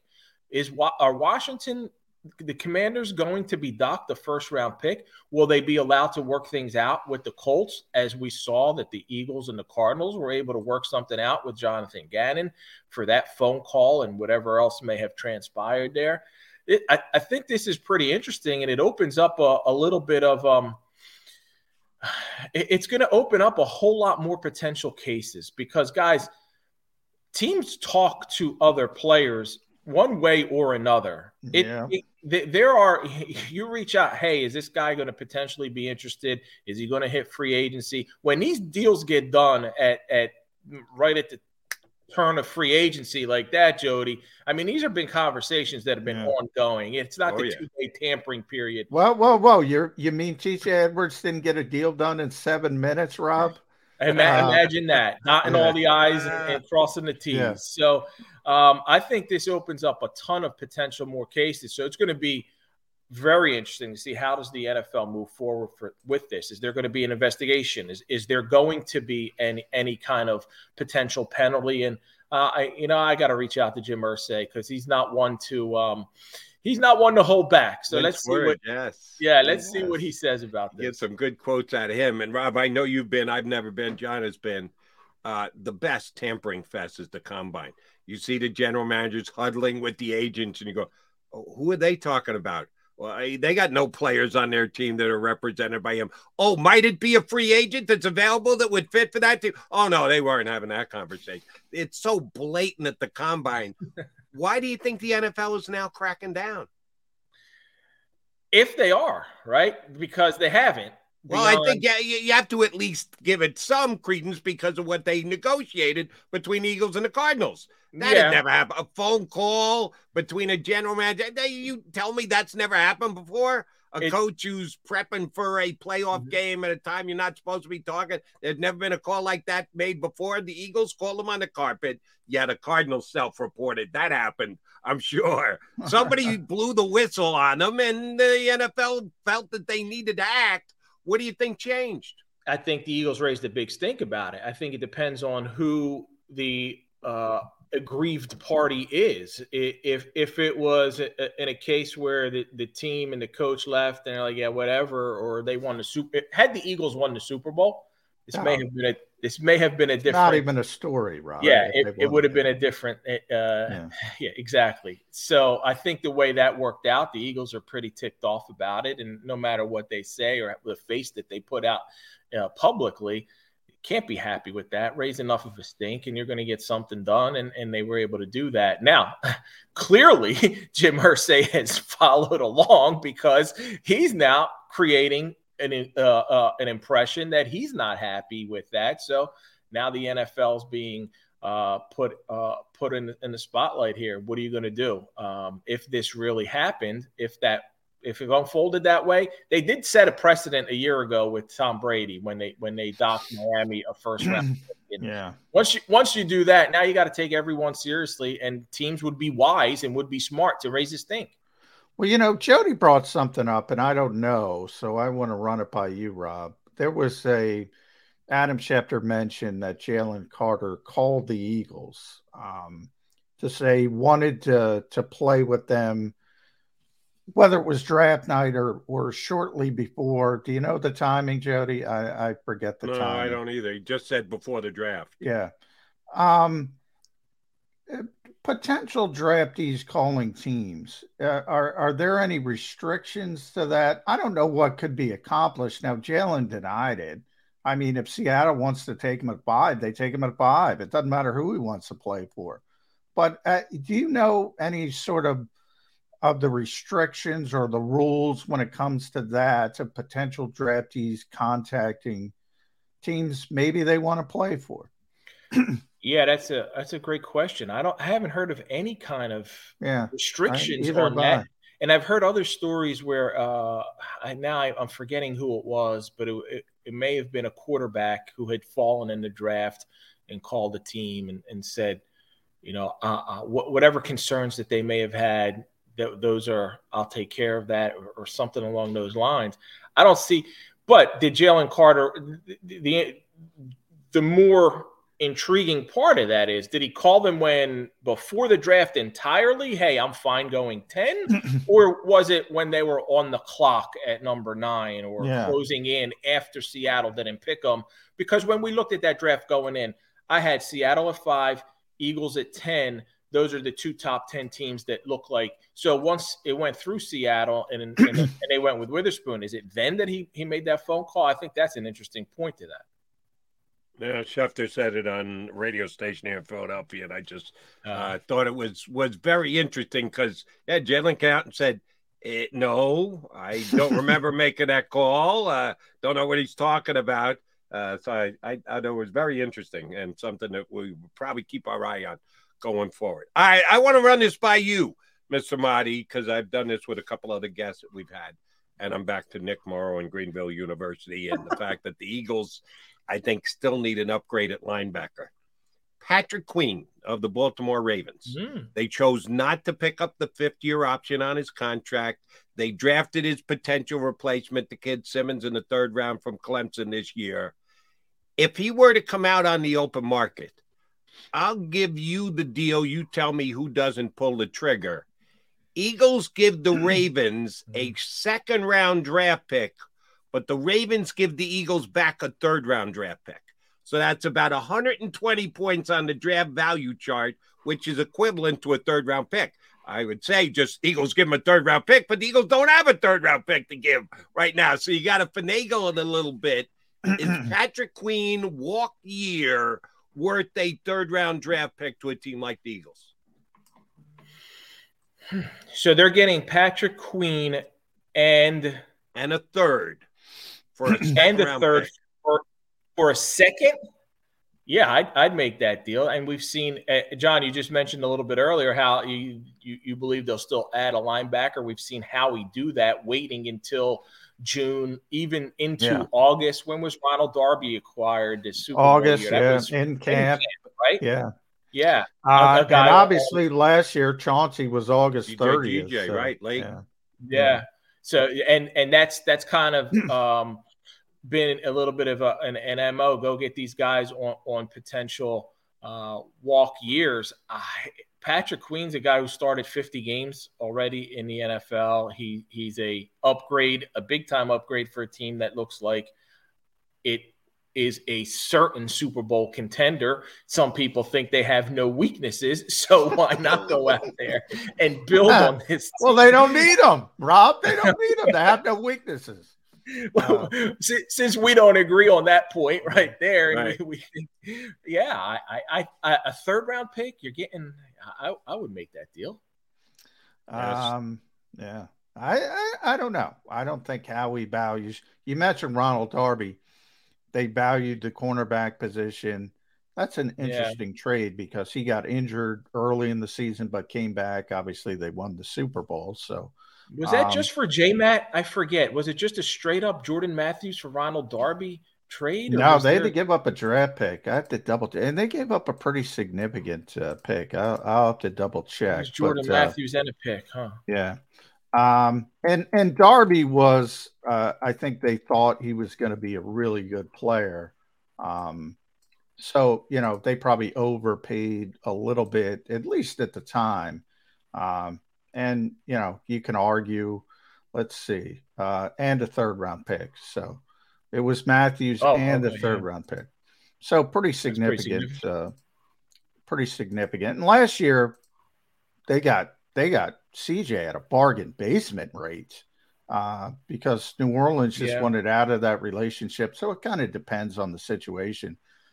I just don't think they value linebacker enough to send that kind of valuable asset in their minds, even a 3rd-round pick, Jody. I think 4th-round pick, that's where it would start with me. If they can get them down to that, I think they do it. Those day 2 picks, man, it's going to have to be at a valuable position. Get a day 2 pick back. You're giving up a day 2 pick and getting a day 2 pick back. Yeah, but I'm saying day 2 picks are off the table. From that at that position, I think you're not trading a day 2 pick. You're giving up a day 2 pick and getting a day 2 pick. I understand. You're that's what makes it. You're talking about spot. You're talking about draft. You're moving up however many spots. So you still have the pick, but it goes from second. I understand what you're saying. I'm saying forget about day 2. I'm moving on day 2. I'm saying at linebacker, it starts on day 3 with this team. I could be wrong. They need help at the position. That's just my belief. Did Howie give up that day 2 pick for Ronald Darby? Again, I know position. Cornerback, he cares about. Running linebacker, he doesn't, but he gave up a day 2 pick and a player to get Ronald Darby. Well, that's right? my whole point. I'm talking about the position. Look at them at cornerback now. They have Darius Slay, they have James Bradbury, they bring in Greedy Williams, they draft Calais Ringo, they still have Zach McPherson. I mean, they value that position. Linebacker, we're talking, hey, Nakobe Dean, you and your 35 snap, it's all on you. No weaknesses, baby. Go do it. There's a difference between their value of those positions ostensibly, or would you disagree with Rob? No, I agree that they clearly don't put value on line, but they haven't done that historically. You go back to the way they treated Jeremiah Trotter when he left after, 2003 season. So that's just been an organizational philosophy. But if they want a linebacker, well, actually, he's not going to be an edge rusher, right? Micah Parsons was in the building in Philly yesterday. Yeah, we were talking about that. You don't even have to go home. Just put. He's all about that. But Mike is more. He's an edge. He's not really a linebacker. So not going to fit the bill. All right, Mighty Man. Thursday is the NFL schedule release. Maybe they're hoping for it. Yeah, they haven't completely locked it in yet. But when it does come out, whenever it comes out. Game 1, night 1, Thursday night, not Amazon, NBC, first game of the year, Kansas City Chiefs versus who?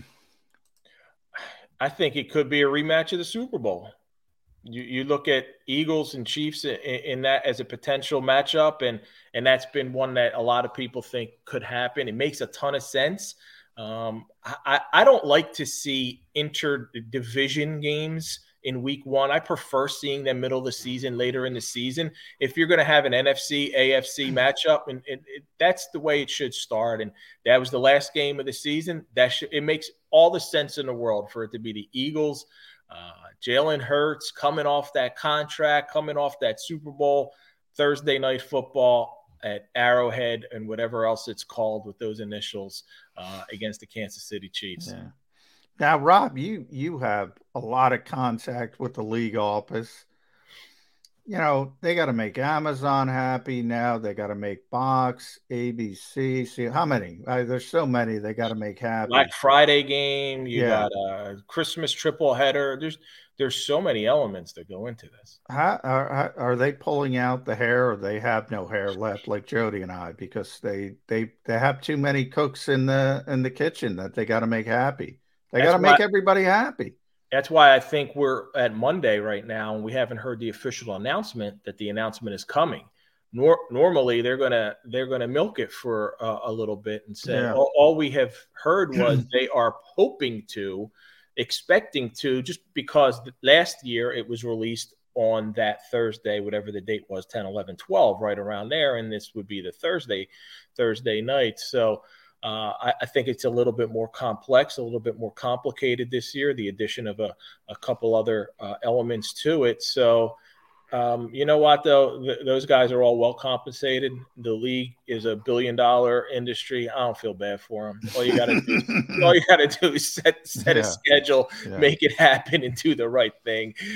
Stick it. I'm sure you pop it into the system, and you get 1 billion different ways it can come out, and you choose the best way to go.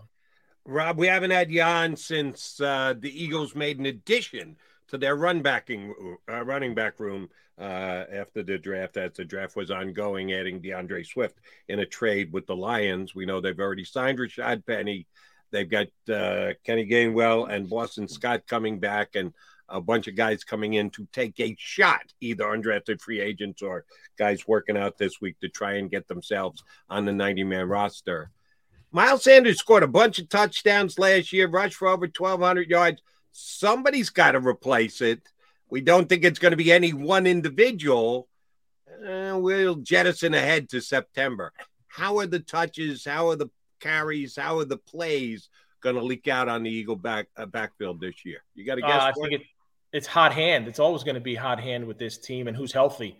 With Rashad Penny, obviously, we've seen an injury history. DeAndre Swift hasn't been able to play all 16, all 17 games. So it's whoever is healthy at the moment, whoever's got the hot hand. But that's what they do. They're a running back by committee. When you're paying those two guys, what is it? Less than $3 million, about $3 million. DeAndre's at like 1.8, and they paid Rashad $600,000 guaranteed. So that's just, to me, it's incredible value you're getting at that running back position, and makes a ton of sense. We've seen up until this draft, we've seen where that the running back position has been devalued to the point where teams aren't really picking top 10 and top 12. And of course, Bijan Robinson goes 8 and Jahmyr Gibbs goes 12. But I love what the Eagles do there. I think they have enough guys to where they'll be able to continue.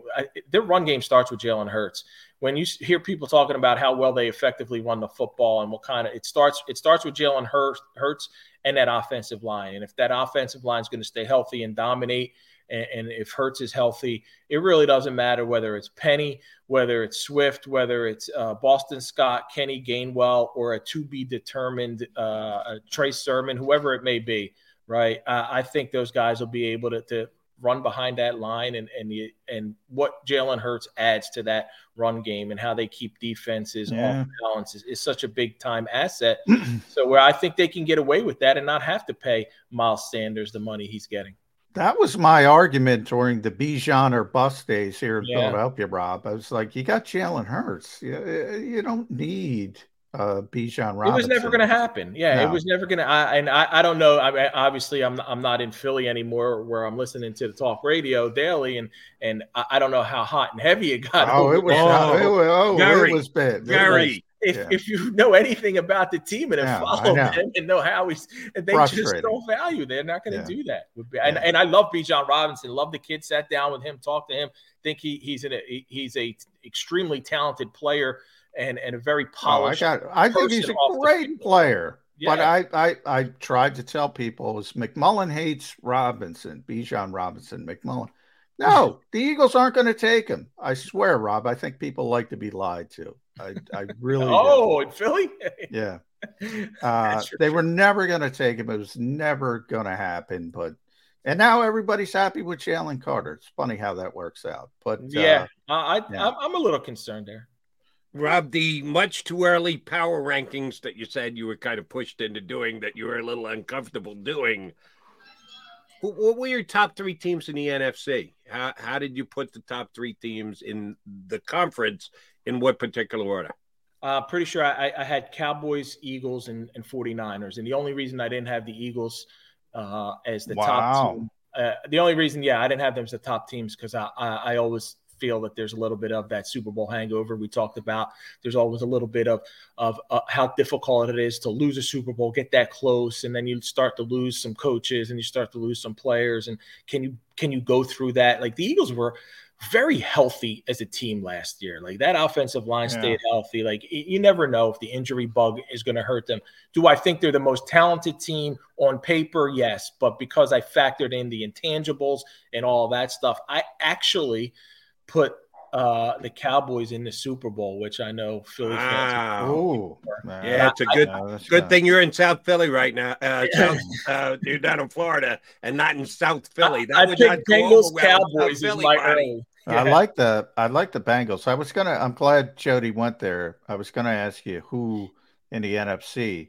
Now, I assume you picked the Cowboys before you realized the Eagles had no weakness. Now you'll have to make the proper adjustments. But and I love the 49ers. I think that they're going to be, assuming they can get Brock Purdy back relatively, maybe by October. I saw him at the Super Bowl. We were not the Super Bowl, the draft. We were working out at the same. He wasn't there to announce the Mr. Irrelevant. He was there doing a little promotion, and we were working out. in the gym at the hotel, and he's got the scar on his elbow, and he's a great kid. One of the 49ers who has never blamed Philadelphia or the fans or the Eagles, and knows that the better team won that, but looks like he's on schedule, and I don't think he'll be ready for September, but I think if he can be ready by October, they'll be okay to go. So I think it'll be 49ers, Cowboys, Eagles top. All right, so then let me follow up with that. Since you got inside info, you're on a treadmill next to him and you're saying it's exactly what he was doing. He wasn't doing any heavy weight with that elbow. How big was that scar, right, Jody? How big was the scar? Pretty big. It was nasty looking. Yeah. Okay. All right. So if that's the case, and say Brock's got the right read, you're taking him at his word. October 1st, week 4, misses the first 3 games of the season. That's when he makes his return. Who's going to be the 49 quarterback for the first 3 weeks? Sam Darnold or Trey Lance? Darnold, baby. Yeah, you still hear those rumors about Trey Lance. You still hear a little bit of conversation. You and I talked about this before on this episode on this show with the Vikings being a potential suiter for Trey Lance. I love Kirk Cousins. Johnny's still pushing the. He loves him. Rob knows. Yeah, you're not the only one. Rob knows. I keep hearing that Trey Lance and he's from that area and all of that stuff that could have Sam Darnold. They also brought in Brandon Allen, right? They got like 5 quarterbacks. They got Nick Foles is available if they need another veteran in that room. So Kyle's hilarious because Kyle and I'm sure you know Kyle a little bit. He reminds me of John Gruden back in the day. He would fall in love with a quarterback and then fall out of love quicker. He hates every quarterback he coaches except for Kirk Cousins. And nobody has ever stopped talking about it for years. Yeah. About him trying to get back together with Kirk Cousins. He's my guy Brock's his answer though. Just get healthy and there you go. You don't have to pay $45 million to a quarterback. Well, here's the thing with Brock. I can only go with baseball. I mean, UCL, I don't see any way he's back, even by October. And people have brought up Bryce Harper here. I was going to say that Bryce Harper come back in July. Johnny Mack. He's DHing. This guy's got to throw a football. This is like a pitcher coming back. Yeah. That is not even. Although it wasn't like a full Tommy John. I believe he had the brace procedure as well. I didn't ask him if it was the. I'll find out, but I don't think it was a full Tommy John reconstruction. Well, that would help. All right. Yeah. Then maybe I can buy it a little bit more. September's. I can't even imagine September. I think October. They would count themselves lucky if he could be back by October. And who knows? By the way, that team is so good, Rob. I'll throw out this speculation. At Rob Maaddi, make sure you follow Rob on Twitter. Tremendous AP NFL writer. Nobody's more plugged into this league than Rob Maaddi. If you're San Francisco, say it's October, Brock's ready to come back. They're a really good team. We all know that. They're 4-0 with Sam Darnold, 5-0. You going to bench Sam Darnold at that point for a guy coming off a UCL injury? It'd be tough to do. And in that division, like I don't think the Rams are going to be competitive. I think Arizona is going to be a potential last place number 1 pick in the draft kind of team. Seattle, it's upgraded for sure. They made the playoffs last year, but Gino's got to do it for another season. I think they can afford to come out of the gate at 2-2 even. Guys, they don't even have to come out 4-0. But if they are 4-0, as you're saying, if they're 4-0, 5-0, it's hard to bench. It's hard to bench any quarterback for someone who isn't fully established, being paid gazillions of dollars. This is Brock Purdy that you would be benching Sam Darnold or Trey Lance or whoever's 5-0 for. I think it'd be hard to do.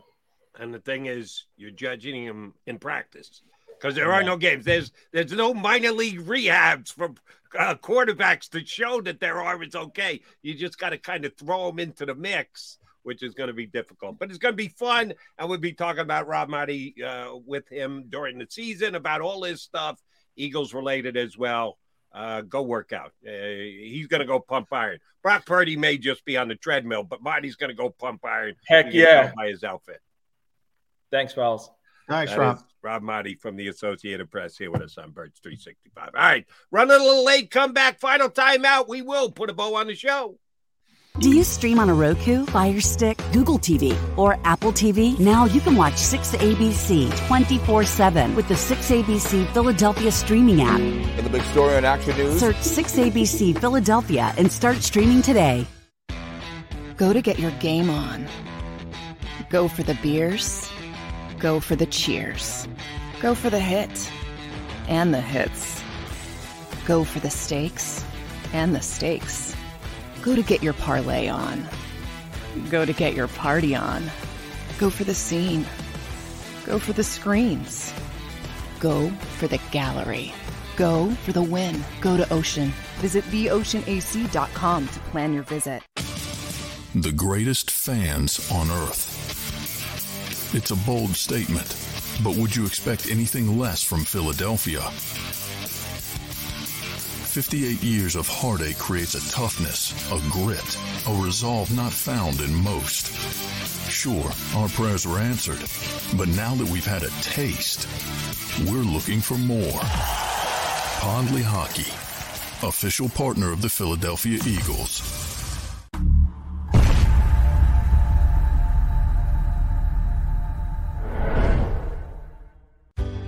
Go passionately. Go fearlessly. Go confidently. Go Birds! Go confidently towards your goals with First Trust, Philly's hometown bank for nearly 90 years, and the official bank of the Philadelphia Eagles. We're focused on getting you over the goal line. So go with conviction. Go with trust. Go Birds! And go forward with us by your side. First Trust Bank, the official bank of Philadelphia Dreams. Oh, and go Birds. All right, did you know I was the mommy slam dunk champion? Really? Yes, really don't sound so surprised. Let's see it. Oh, you're ready. All right, here we go. Let's hear the crowd. So go to right, go to left, fake them out. Mama, go up, She did it. Again? You can't avoid gravity, but United Healthcare can help you avoid financial surprises by helping you compare costs and doctor quality ratings. United Healthcare. Uh-huh.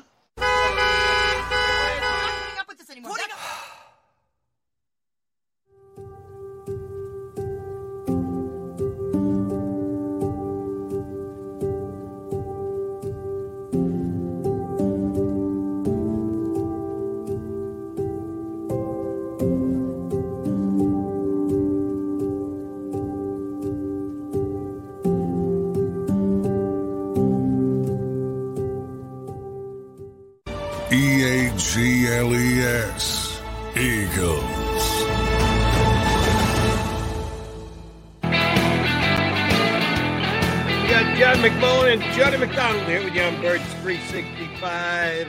We'll continue to break down the Birds for you on a day in, day out basis this week, but we're also going to add a little bit of an out of town look since it is schedule week, supposedly. If it happens on Thursday, we know the Eagles will be playing a couple of teams twice next year. Ended up, they played a couple of teams twice, including postseason stuff, which made it a third-time matchup with the Giants.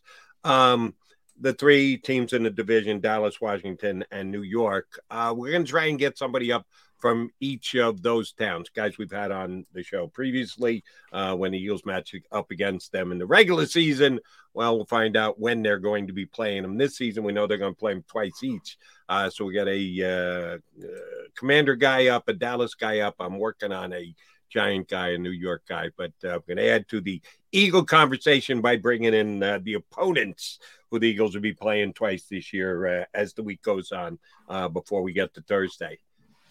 Johnny, give me a percentage chance this thing doesn't happen on Thursday. The NFL says, yeah, you know what? Give us till first thing next week. Monday. Guaranteed we'll have it for you on Monday. Enjoy your weekend, everybody. We'll be back on Monday with the schedule announcement. I'm going to give it a 10% chance. I think there's a slight chance it could happen. Pushback because, In the realm of the NFL media, the media arm, the NFL Network, all those guys, they're low man on the totem pole. So I don't think they give that much, credence to, promotion, and they'll change it if they have to change it. So I'm not saying great chance, but I'd put it at 10%. Small. All right. Yeah. That's a good number. And correct me if I'm wrong, but it was Adam Schefter who first let it be known that May 11th was the target date. I don't remember if he was reporting that, extemporaneously talking about that. What does Twitter fall into for you? For Adam, it's reporting, because that's what he does. He puts stuff on Twitter. Okay. For me, it's not. Yeah, but for him, it is. So, typically the NFL, yeah. I mean, you remember, Jody, it used to come out in mid-April. They pushed it back. They kept pushing it back. Now they have it in May. One of the reasons why is because they've made it into the big show and all that kind of stuff. But if they have to move it back, they'll move it back. It's not, it's not one of their pillars they're built on, that it has to be on this particular day. Right. But Adam Schefter, since he reported it, he's going to have to clean the leg off his face. Or not really, because he was told it. If you're told it and report it and they change their minds, I mean, it's not your fault. Does he report that he was told that? We assume he was told that, but unless you're going to attach a name to it, is it really reporting it that? Well, that's one of the things that people don't understand. You can't name a source if they don't want to be named. Exactly.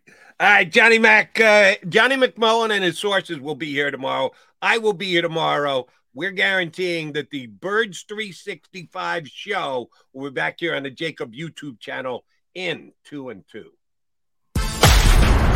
You've been listening to Birds 365, the destination for the passionate Eagles football fan who bleeds green.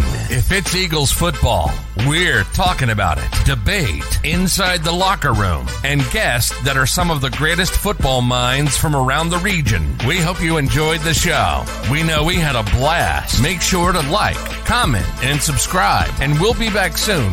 But in the meantime, hook up with us on social media at Jacob Sports. See you next time on Birds 365.